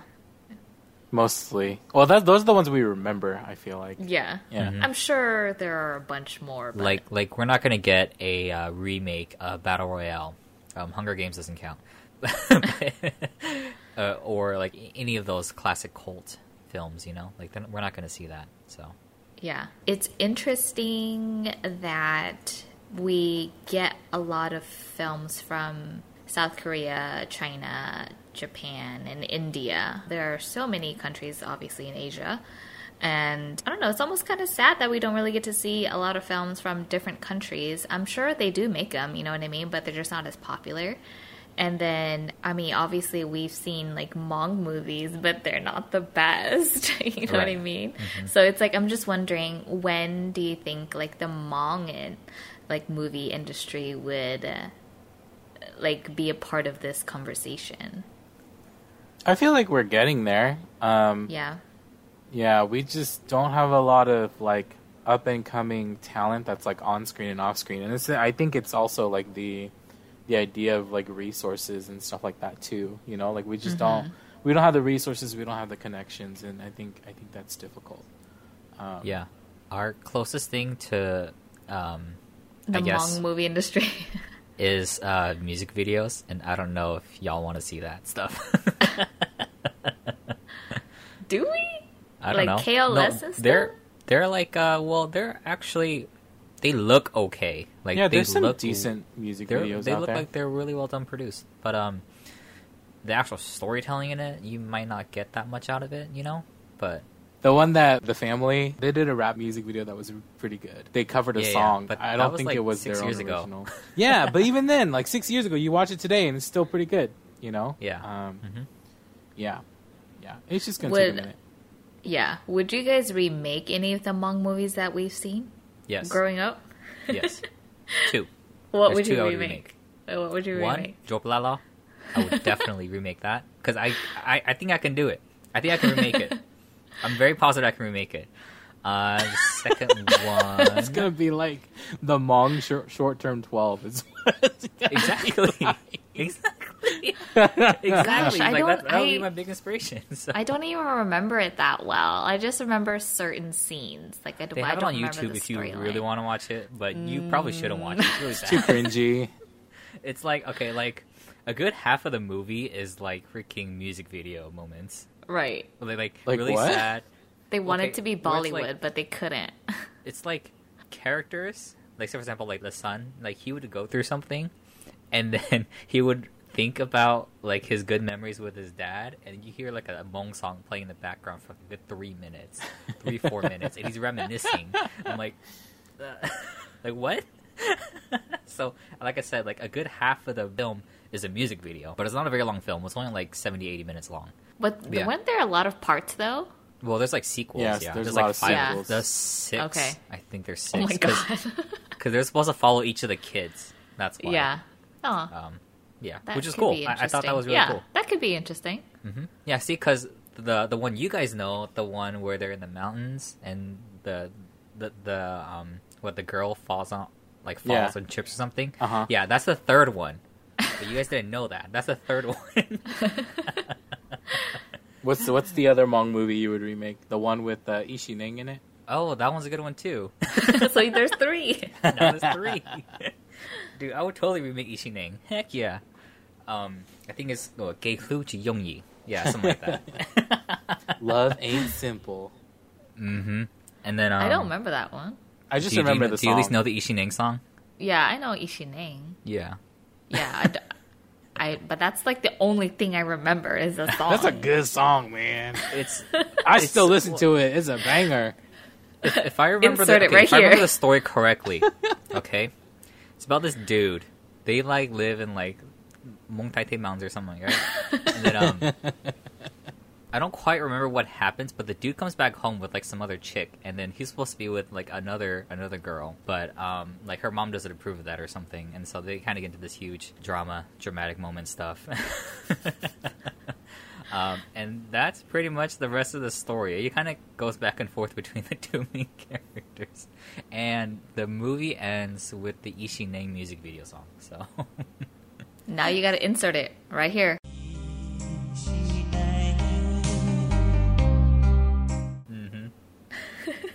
It's a good song, y'all. It's but a the good third song. one is any of the Vietnam War Hmong films that we made. Yeah. We made a shit ton of See? them. Yeah. Any See, of them. that's what I'm saying. Like, remember when we were talking about like a possible movie that we would want to write? I think that would be a very good film because we haven't seen it yet. You're talking about like the Mong Chao Fa movies? Yeah, any of them. Oh, okay. Yeah, I would do any of them. Yeah, I think it would be a very interesting story because we haven't heard it. We've read parts here and there, and we've heard from like parents and stuff and other people, but there's no actual movie about it. I think it'd be very, very cool to see that. One of the only ones that I've seen that I actually like think has a lot of potential is Spirit Beside Me. I don't know if you guys have seen it yet or watched all of it. Was it? I think I might have seen like a teaser or something. Yeah. It was like very short. Yeah. I think it was a teaser. There's a pilot episode out. I just wish it didn't bait switch me like it did. Yeah. Like I said, I was telling you, they should have just made it into a movie. They already got 20 minutes in. I don't know. They had another three 20-minute sections. I'm okay with it, you know? Yeah, they should have just kept it for what it was. I didn't like the bait switch, but is it because they just don't have funding, or there's just no funding for it. It's just really they kickstarted it. I think they only made the pilot with the Kickstarter. They kickstarted. The reason why they did the Kickstarter was because they wanted to see how much money they could raise. If they could raise a whole bunch, then they would have made the entire thing. But then because they only made their goal, they could only make a pilot and then like use the pilot as like a pitch, as a part of a pitch to people to help greenlight it. But they weren't able to get anything. Do you remember seeing their concept? Their concept trailer is a lot better than the actual pilot. I agree. I think I've seen the trailer. I don't think I've actually is way better than the actual thing, which is a little weird. And I think they should have stuck with what was in the concept trailer because you don't get anything at all. Like I said, there's like a really big bait switch in episode 1 in the pilot that I just didn't like. They should have just kept it for what it was. Yeah. But yeah, I mean, there's a lot of potential there. If I was someone who had a crap ton of money and I was in the film industry, I would pick up that director and I would pick up that project and work closely with him and have other people who I trusted in like work with him as well. What about you, Jess? Anything you want to remake? Hmong movie wise, I don't remember because I feel like the movies that I do remember, they're all Hmong dubs. Nah, Manuna. No, that's a Chinese movie. No, it's dubbed. It's dubbed. Yeah, that's what we're talking about. I mean, Mermaid Got Married it's Chinese film. That'd be fun to remake. You'd be remaking Splash, basically. Yeah, but this would be better because they're not like high school kids. There'd be Asians. Yeah, they're not in high school. Yeah, with Asians. We'd have to have Takeshi Kaneshiro though. Like, we would have to. He can be like one of the teachers. He can or something. be the principal. Yeah, he could be the principal with the chicken leg. God, I love that. I love that movie. It's so nostalgic. Yeah. Anyways, but yeah, I don't know. I don't think I would remake anything because I don't remember a lot of films growing up. Okay. Yeah. Oh, yeah. So you want to talk about the Thai and the Indonesian film industry? Yeah, so Thai films are still relevant. They haven't really been popping out too much. Like their biggest ones are Ong Bak, put Tony Jaa on the radar. Now Tony Jaa is like being dragged into every single project out there, any action film. And then their horror films. There's quite a few. Shudder, obviously one of them. And there's another one I remember called Coming Soon. Are you guys familiar with that one? That sounds familiar. Is that the one with the telephone, with the cell phone? No. It's about like movies. It's like if you Oh, watch this, yes, I remember that. yeah, if you watch this movie, you're gonna die at the end of it or something. Because when they actually filmed, in the movie, when they filmed that movie in the movie, like the actress died, and they kept that scene in it or something. Oh, I yeah. just looked it up. She It looked haunts creepy. that film. Yeah, So she haunts that film, basically. Yeah. That's I the shouldn't have premise looked of it up. You knew. I didn't you knew tell it's you to gonna look be it up. scary. It's a Thai horror film. It's gonna be I told you scary. Thai- girl. I saw a little GIF in the corner. I was like, "Ooh, that's creepy." I No told you, thanks. Thai horror film. Don't ever Dude, look up they anything don't Thai joke. horror. You Look know, up Shudder while you're at it. Jesus. No. Shudder is hella scary. Shudder is Man, that terrifying. movie. Whew, I mean, still I gets just to me. wanted I wanted to look it up to see if I've ever seen it. That's the only thing. I wasn't trying to go watch it. Yeah. I was just seeing if like the movie poster like reminded me of something. Nope, it did not. Yeah, but yeah. So lately, I think there was another Thai horror film I saw like a couple years ago. I don't remember what it's called, but it's about this girl. She made a promise to like her friend, but she didn't follow through with it, and so now her friend like haunts her. Like 20 years later, like she's older now and she has a kid, and her friend is still like haunting her or something. And so the whole film she's trying to like reconcile with that. The whole thing. I thought that was that's actually a pretty good film. They'll still occasionally come out with stuff like that, but I think if I remember correctly, when I was in college, my roommate, he's Chinese, but he was a missionary kid, and so his dad went off to like a bunch of different countries in Southeast Asia, and there's actually a lot of LGBT films in Thailand, so we won't see much of that released out here, or at least sub, but there's a ton of that. Like, you won't see it on Wikipedia, but I've heard that there's a pretty good bunch of stories like that. Yeah, Made in I Thailand, remember like when I was younger watching like Thai movies with mom. Like there were a lot of characters that were LGBTQ. Yeah, there are a lot of trans Yeah. characters in Thai film. Yeah, that's interesting. Yeah, that so they've been there's- doing that for a long time. They've been doing Yeah. that for a very long time, so like, yeah, we're way behind. Yeah, I mean, the rest of the world. yeah, seriously, they've been doing it for almost like 10, 20 years now, if anything. Yeah. They probably started in Yeah. 2000, yeah. And I guess that's pretty much where they've been at now. I haven't really seen anything recently, like nothing last year. Yeah, There's a Thai You should- TV show on Netflix, Stranded. Oh, yeah, that's right. It's by the same director who made Shudder. Mm-hmm. Yeah, I was like, you so- should ask mom to see if she's seen any good ones lately. Yeah, I'll ask. Otherwise, the Thai film industry has been kind of like not growing, but not losing its momentum. It's just kind of Yeah. maintaining right now.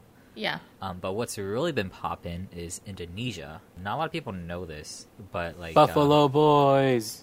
yeah. But see, Buffalo Boys came to existence because of one particular person who decided to give this guy like some star power, or basically like he had an idea. The guy's name is Gareth Evans. He is a film director. He's white, I believe, but I think he went over to Indonesia for something, and then he was picking up like some parcel, and he looked at the guy. He was like, you know what? I think you could star in a film. Like, I think you can do a really good job in the film. wow. He was like, Luck okay. of the draw. So they made Morantau. I think it was made in 2007. The guy is Eco UI. This dude's in like everywhere now. Every Netflix original with an Indonesian dude is probably Eco UI. Not even just Indonesian, just like any action, like Yeah, any any Asian action action person. Any Asian action Yeah. film, I guess you're he gonna is- find Eco UI in it. He is kind of like the successor then of like Jackie Chan, Jet Li. Mm-hmm. Yeah. And I'm hoping he gets his own gigs now, because lately, I think he's still learning English. I think if anything, that's the big thing that's kind of holding him back a little bit, is the language barrier. But otherwise, like, he's doing great. The Raid was what really put them on everyone's radar. I've heard of that movie. Yeah, The Raid is a really, really good film, but it is very, very, not for the faint of heart, let's put it that way. Very, very gruesome, like, action scenes. Violent. It's very violent. Very Okay. violent. Like, if you thought, like, I'm trying to think, I can't think of anything more violent than The Raid. The Raid is pretty violent. Battle Royale is pretty violent. Yeah, I've seen Like, Battle okay, Royale. imagine Battle Royale, like, times 5? Yeah. Okay. Is it like Upgrade? It's probably just as brutal as Upgrade. Okay. Yeah. But it's very, very well done. Like, they use the Indonesian martial arts very, very well. It has its culture. Like, you see it throughout all the films. In the Raid 1, the Raid 2, and I think they want to make a third one, but I'm not too sure now because Eco UI has been dragged into every single project now. That's funny. But HBO Asia also greenlit this TV show called Half Worlds. I think, Jonathan, we watched the first episode of it because I wanted to see your opinion on it. I don't remember. What is it about? It's HBO Asia show based on Indonesian mythology. I don't think you remember it. I don't remember. Yeah, but we watched the first episode. I asked you about like its opening prologue because it uses like this narration cartoon thing, comic book style, to kind of explain like the world that they're setting up. Yeah, I bet you if I watch it, I'll be like, oh yeah. Yeah, probably. It's kind of like the Great HBO, Ruler then. The Great Ruler is like even that. HBO starts greenlighting like all these things, and I think season 1's about Indonesian mythology, and then season 2 is about Thai mythology. So they start to kind of branch out all these different cultures, which is really, really interesting. Which is why like I'm always a big fan of like any country, anything that wants to like get bigger, tell their stories. Like they can do it. You just got to get to know. You gotta get real lucky. You just got to deliver mail to the right person. That's all it is. So yeah, that's all I wanted to say about the Indonesian film industry. That's something I'm really, really looking forward to it. Like like what Jonathan you said, Buffalo Boys, like great film. There's a ton of Indonesian talent and actors, actresses out there, and I'm really looking forward to like what else like is going to be out there. Cool. I didn't know that about the Indonesian film industry. Thanks for telling us. Yeah. So the next thing I want to talk about is people. Well, in our previous episode, part 1, we talked about a lot of people, many different people. But just maybe now that it's been a year since our last episode, have there been people who have maybe we forgot or maybe have missed from last time? Because I feel like a few of these names have been more popular recently. But Hassan Minhaj and Ronnie Chang. Have you guys heard of Ronnie Chang? Yeah, I watched The Daily Show with Trevor Noah, and he's on there. Okay, he has a segment. Yeah. Hassan Minhaj and Ronnie Chang, they're both comedians. Have you guys heard of Hassan Minhaj? Is he Patriot Act? Yeah, Patriot Act. Yeah, he has a show on Netflix called Patriot Act, and then he was also on the Daily Show with Trevor Noah before. Oh, okay. Kind of branching off and doing his own thing, and I feel like Asian American comedians. I don't want to say it's a thing, but it's a thing. Do you guys remember there used to be just this this reality TV show? It was basically finding like the next great comedian or whatever, and there was an Asian guy that won. I think. Do you guys remember that? I don't remember his name. Because I can't even remember what the show was called. But I think it was on NBC. And yeah, it was like finding like the next up and coming. I remember that show. I just don't remember. Yeah, it was an Asian guy that won, and he was popular for a little bit. And then I guess another Asian American comedian, I'm pretty sure we've talked about before, is Ken Jeong. But I wanted to bring up Hassan and Ronnie because I feel like, Hassan, he's from the Sacramento area because he went to Davis and he graduated from there. And for me, he's so smart and he's funny, which is refreshing to see because I feel like a lot of comedians, they're funny just to be funny, but I feel like with Hassan, he's like super super smart and he's such a great storyteller in the way he does his show for Patriot Act. Have you guys ever seen it? The Patriot Act? Mm-hmm. Yeah, I've seen it. Larry, have you seen it? No, I haven't. Okay, you'll have to watch it because it's very informative. And he's also, it's funny. Like, you learn. You watch a whole episode, you're like, oh, I didn't know about that, like that topic, that whatever he talked about. You're like, now I know, like, what is happening with, like politics or just, like, things, like, going on in the world. And then, like, with Ronnie Chang, his humor is definitely more dry, I think, and more, like, sarcastic. But I kind of like that, too, because, he kind of plays, like, that character in Crazy Rich Asians, too. Do you remember him in that, Jonathan? Yeah, he plays that annoying guy, doesn't he? Cousin. Yeah, I think the cousin. Yeah, the really obnoxious. With the family. Yeah. Yeah, but I love him. I think he's so funny. So I think it's great that Asian Americans are also like, Asian Americans. They're also like we're also branching out into, you know, like the comedians. I don't know what to call that, like, niche Comedy scene. like comedy, yeah, like that comedy scene. I mean, I guess you could put like Aquafina in that too. Ali Wong. Yeah, Ali Wong, which I loved her special. I love all their specials. If you guys ever get a chance to check out their specials on Netflix, they're all really good. But yeah, and then I guess a few other people that I wanted to mention was also Randall Park. He is the dad in Fresh Off the Boat.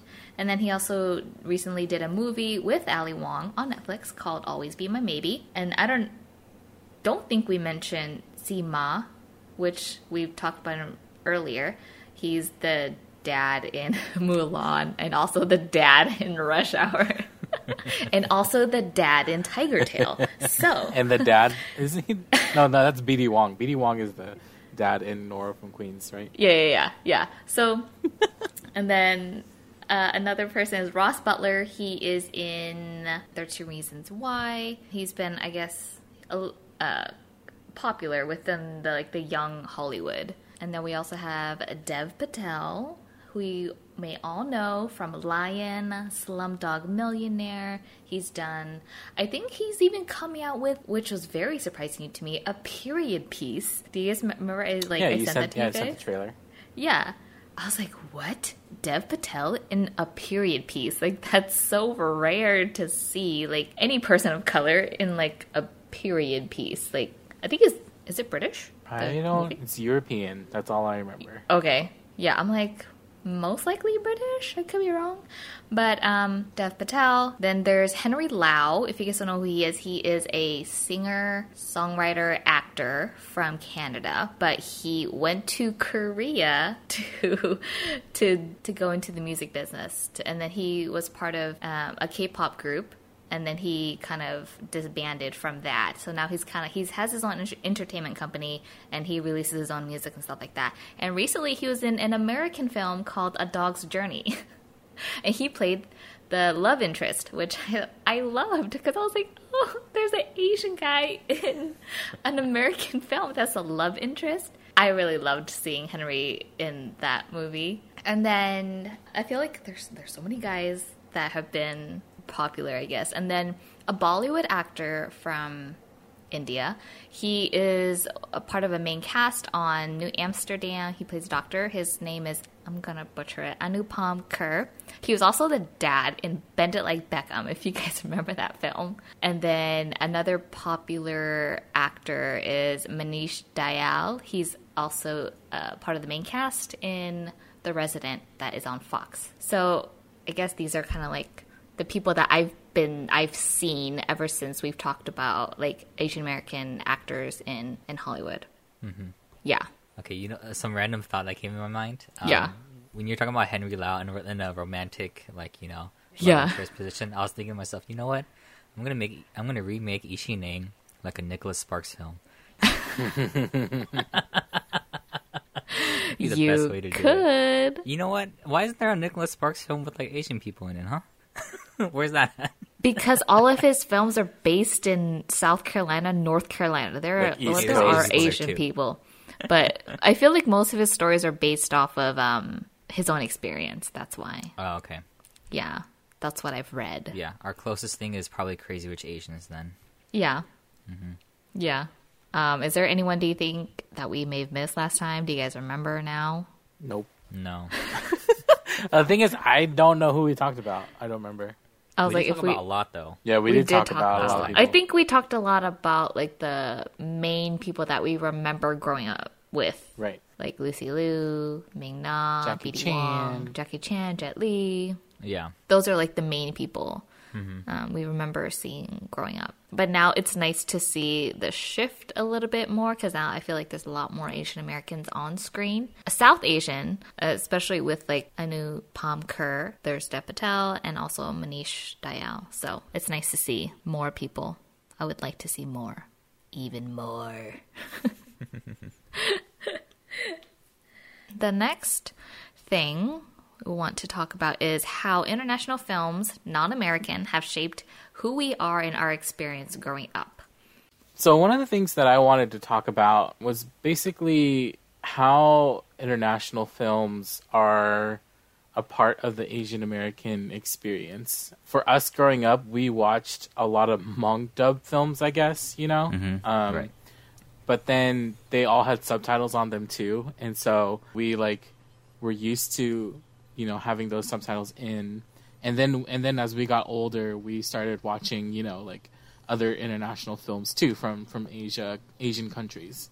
And those films had subtitles in them. So for us, like, subtitles on in a film are not like the worst thing in the world, you know? Yeah, they're not foreign to us. Yeah. Right. Mm-hmm. Yeah, I feel like even with American TV now, I watch it with subtitles.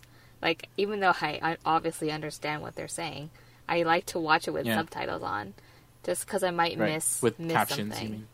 And so, I just feel like it's a very formative part of our experience as Asian Americans growing up. And I remember watching or trying to watch The Man from Nowhere, which is a Korean film. It's a Korean action film, and 10 minutes into the film, like, one of my friends was like, I can't do this, and it just kind of threw me off. Like, I've never watched a film with someone before.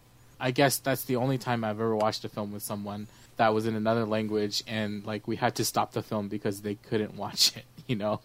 Like, I just don't know anybody who, you know, besides that person who, you know, can't do subtitles. It's just a thing, you know. It's like what's so hard about it? You're just reading it. I feel like it's an adult thing, you know what I mean? It's like grow up, grow up, go to work, God, you know, or something. Hard. You know? I don't want to read. It's so interesting because my experience with Man from Nowhere, like, I first watched it in college, and with my buddies, like, I think they wanted to watch Man from Nowhere, so we watched it, and then we were streaming it. It was English dub. They're like, "Bro, find the Korean one, man. We can't do English dub. What are you doing?" Yeah, English dub is weird. I don't like it. Mm-hmm. But like, we couldn't find a Korean version, so we just sucked it up. We watched it in English, which is fine. But even when I try to find movies for Dad, because I know Dad loves like martial arts action movies, he has a hard time reading subtitles.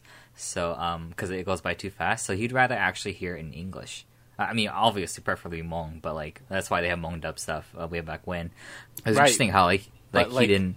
Yeah. English is his second language, or even third language, you know. Yeah, mm-hmm. And so, like, of course, technically fourth. Right. So, like, technically reading for him, of course, it's going to be hard. But this person was white, and so, like, they have no excuse, you know? Like, just read it, you know? Mm-hmm. Like, it's... I feel like that's just a straight up, like, being, like, ignorant. Mm-hmm. It is. It's just like, oh, I don't even want to try. Like, if you were to bring, like, someone to... like a certain type of restaurant or something, like it's like they've never done it before, and they're just like, "Ugh, I'm not even gonna eat that." Like, but you haven't even tried it. Like, how do you know if you don't like it? Right. It's like that, yeah. Anyway, sorry, Larry, I cut you off. Oh no, that was pretty much it. But I think my experience when it comes to like subtitles was like, I guess the memory I remember the most is watching foreign language horror films when we rented it from Blockbuster. So talking about like The Ring, The Grudge. I don't know what got us into that. I think our cousins might have got us into that horror film stuff, right? I don't think we borrowed it from Blockbuster, because Blockbuster at that time didn't even have international films, really. Not Asian ones. Oh, really? Not the Asian ones. Oh, okay. They had like definitely like European international films and stuff, but we had to go to, I remember this specifically because we were all hanging out together, and one of our cousins, she was like, "Oh, like, have you guys seen The Grudge?" And we were like, "No, what's that?" Like, it's called Ju-on, The Grudge. It's like a Japanese film. We're like, "Okay, where are we gonna get it?" And like, there was literally like, it wasn't in like the American stores, so we had to go to this like janky ass like, what are those called? Like, it's like one of those side stores next to SF supermarket, you know, like Okay. It's Yeah, like yeah. one those of those video stores, yeah, right? those gift Right. souvenir stores. And when we went there, they had it, but then it was like one of those bootleg like VCD copies. yeah. You know what I mean? Yeah, yeah. And so yeah, but that's all we had, and so we had to buy it, and then we got it from there. Like it wasn't even available like in the American like video stores and stuff. You know? Right. Because I guess at that point they never really had found distributors or publishers for those Right. types of films. Nobody so- believes in yeah. it, right? Yeah, Right. That's true. That's true. Yeah. Otherwise, like, well, yeah. besides foreign language shows, also anime too. Like anime, I'm so used to just reading subtitles because I think one time we were watching Kodomo no Omocha, and I remember you and our other cousin, you guys were hiding it from me and my younger brother because you guys didn't want us to watch it or something. It's not that it was inappropriate. It was just more like that, like you guys didn't want us to get into it, or Right. you guys were just doing your own thing. Yeah, Right. Jessica would do Just that wanna to me share all it. the time. yeah, yeah. It's just us I remember, siblings being yeah, siblings. I did Yeah, that Yeah. with the movie. I remember. Yeah. You did that to me with like A Walk to Remember and Yeah. like a whole bunch of other movies. Yeah. You just wouldn't let me Yeah. watch it. No, I'm watching it only. like no, I want to watch it too. Like nope. Yeah. Just I siblings being do siblings. remember that. I do remember Yeah. that. Yep. I was gonna say, like, for me, my like earliest memories is like with international films is like watching Thai movies with mom.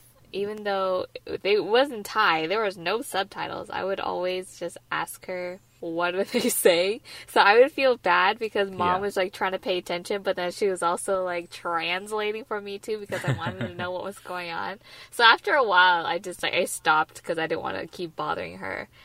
So I would just try to like follow along and figure out what was happening with, you know, like the scene and stuff. But Right. that was kind of like my earliest memories with it. And then similar to you guys with like watching, I mean, for us at Korea, we've always watched like international films, you know, whether or not it was dubbed in Hmong or it was subtitles. Like it was just always in our household, so we were just so used to it. Like it didn't bother us. Yeah. So the next thing I want to talk about is YouTube as a platform, and I feel like YouTube, it's been around for a long time, and like I feel like it's given like Asian Americans a platform to be content creators with people like Wong Fu, and then we have a bunch of like artists like Kina Granis, Sam Sui, Asia Raphael, Gabe Bondoc, you know, all these people.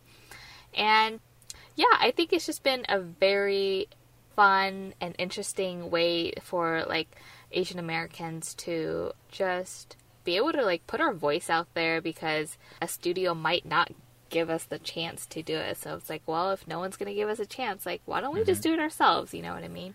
So Yeah. I think it's been very fun to see like everyone's growth from YouTube and like how big Asian American like studios and content creators have gotten so much bigger. So yeah, what do you guys think about like YouTube as a platform and, or I don't know, just kind of like any kind of, I feel like in this digital social age, it's very easy to kind of, you know, put out your own content without having to like, oh, I have to go to a studio or something to, you know, to see if I'll even get picked up for whatever. But now I feel like it's so easy to kind of just like put whatever you want out there.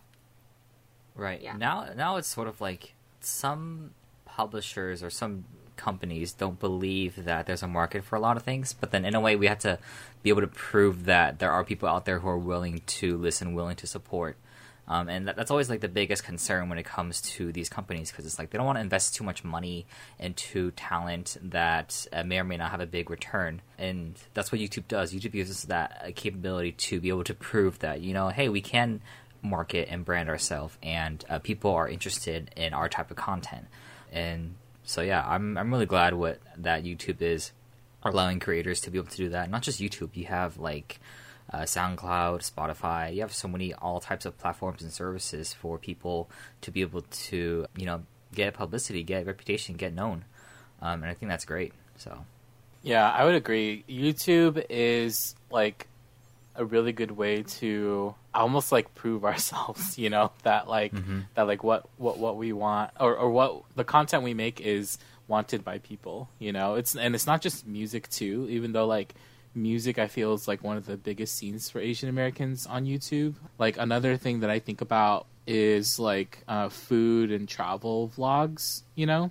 Like I think of Mike Chen, who does Strictly Dumpling. He's really popular. I really like John and Delana. They're like Asian Australian couple. Delana's Vietnamese and John is Chinese and Vietnamese mix, and they travel to a lot of Asian countries, and it's really cool because like they also grew up with like anime and like with the international movies that we did, and so like for them to go to these countries and then like and then comment like about anime in Japan or comment about like something else, like we wouldn't get this if white people were to go, you know, like they would just go, or I should say the majority of white folks don't know what anime is, and so when they go to Japan, like they can't appreciate it, you know. For that's in a way that's something you wouldn't find on like Food Network or right any big network companies. You probably wouldn't find and then find that you wouldn't find that nuance, you know what I mean? I can imagine Food Network going to like an anime cafe and just like talking so like from the outside perspective about like what anime is and all that stuff. Yeah, or like talking down on like that sort of like cultural, that a core cultural part of that business or like that country, you know. It's like why are you like talking smack about it? Right. Like it's such a foreigner thing to do, you know. Yeah. But then when it comes to like vlogs like that, like you said, Jonathan, it's sort of like they love that. Like it's what they love, it's their passion, you know, and they can relate to it. And I think that sort of style like brings out the most of it compared to something you would find that other producers might think of doing otherwise on like bigger networks. So yeah. And then another thing I think, like when it comes to Asians making content on YouTube, I think of mukbangs, which are basically, for those of you who don't know, they're videos of people eating, and that's what they do. And it's an interesting thing. It's a Korean culture kind of phenomenon, I guess. I mean, I didn't really understand it very much at first, but then after I started following some like mukbang creators, it's interesting to see what they eat, right? Like I'm not too interested in like how they look like when they eat, which is the phenomenon itself, you know? Like I don't care about that, but I do want to see like different types of food that people are eating, and like, and I'm really interested in the ones who actually like show how they make their food too, like before they eat it. I think those are the more interesting ones to me. Yeah. But yeah, like those, I do watch mukbang videos once in a while, but again, not interested in the actual like, just watching someone eat. Right. Yeah, it creates that like social, because like eating is a very social thing for Asians, and it digitally creates that. Right. Like, you know, on a video, that's what mukbangs kind of do. Right. We should parody it, just buy fast food and then do mukbang. I mean, that's what people do. Like, people buy fast food and eat it. Like, that's all they do. Yeah. I think one time my roommate saw me watching a mukbang video. He's like, I thought you were watching something interesting. And then I looked over your shoulder and just watching this guy eat fried chicken. And I was like, yes, I'm watching this guy eat fried chicken because I want to know what fried chicken tastes like in Korea, you know? Like, because he's eating the fried chicken in Korea and he's commenting on it because he's a Korean American living in Korea. So, yeah. That's funny. Yeah, there's this K-drama I watched, and the girl in there, she's like a retired TV news anchor. And then she tried to break out into, like, the mukbang scene. So she recorded herself at a restaurant trying to, like, find the right words to say, do everything. And she wanted to submit it as, like, an audition or something. And I was like, man, that's crazy how, like, it's such a cultural thing in Korea that, you know, they start bringing it onto, like, Korean dramas and stuff, too. Yeah. Yeah, I was talking to one of my Korean friends about this. And she was telling me that I think there's a Korean word for it. Like, there's actually a Korean word to, like, compliment. It's like those Carl's Jr. commercials, you know, with those like girls eating those. They make huge food look so good. Yeah, they make it look so good. Like that's essentially what like mukbangs are supposed to be. Like they make like if you can eat something and make it look so good, then you can make money doing it because that's what people want to see. That's funny. Yeah. That's funny because whenever like I watch like BTS videos, right, or they have like behind the scenes or whatever, like they're always eating, right? Because they have busy schedules, so they're always eating, and they make food look so good. I'm like, dang, like I want to eat whatever they're eating because it looks so good. Now I know it's like a cultural thing. Yeah. To make it look good while you're eating food. Okay, that's funny. I think another thing that I also want to mention is on YouTube, there has been a platform and a voice for like Asian American women in terms of beauty influencers or beauty gurus, such as like Michelle Phan. And then there's a few other influencers that I follow. They're like, I feel like I would put them in the like, I don't want to say box, but in the area of like lifestyle influencer, where they kind of like do everything. So I follow a lot of people like that. Weili Huang, she's from the Bay Area. She's now in LA. And then Jen M, she's a Korean American living out in LA. So it's kind of, I don't know, I just feel like so proud because just to see them successful in what they're doing, like they're just, you know, vlogging about the things that they do, the things that they eat, and like, you know, beauty tips here and there, and just like lifestyle tips. And so I feel like it's been good for me, like being able to like watch Asian American women, like even though they weren't on like the big screen, like they were on, I guess, on YouTube, and I was able to, you know, learn things from them. So yeah, right. Yeah, it's like and it's interesting because, you know, these people are like, they don't have a lot of money, nor are they famous for anything. You know what I mean? Like you think of like Paris Hilton and Nicole Richie, right? Who had their own like TV show about them going around doing nothing, you know? Like those are like the original reality TV vlogs or whatever. But then they were super rich, right? Paris Hilton being the heiress to Hilton Hotels, and Nicole Richie being Lionel Richie's daughter. Like they had a lot of money, you know, so they can literally like pay somebody to film them and put them on TV. But these people, like, they do so much work for themselves, you know, like they record themselves, they edit themselves, like they had to start from nowhere and then build their platform. And then they could hire people when they start having like an actual income, like from the YouTube videos and stuff like that. Yeah. It's kind of like the actress who like works a whole bunch of different jobs, you know what I mean? Like, and is not like super famous. Like it's not like she's Scarlett Johansson, you know? But then when you look at her like resume, like you see that she's in a whole bunch of TV and films that, you know, she just plays like smaller support roles or something like that, you know? Like these YouTubers are the ones who like work really hard and do and love what they do, but they're not super rich, you know? Like they just make an honest living. Although some YouTubers are make a lot of bank. Yeah, they do. Yeah. But very few. Like maybe like 0.1%, you know, of all YouTubers. Yeah. Yeah. Yeah. So this concludes our part 2 of the Asian American experience. You guys can look forward to the next few episodes that we will be putting out on music, TV, and film. And then we also have a special interview with our parents. So thank you guys so much for listening. And again, I'm Jessica. I'm Jonathan. And I'm Larry. See you guys next time.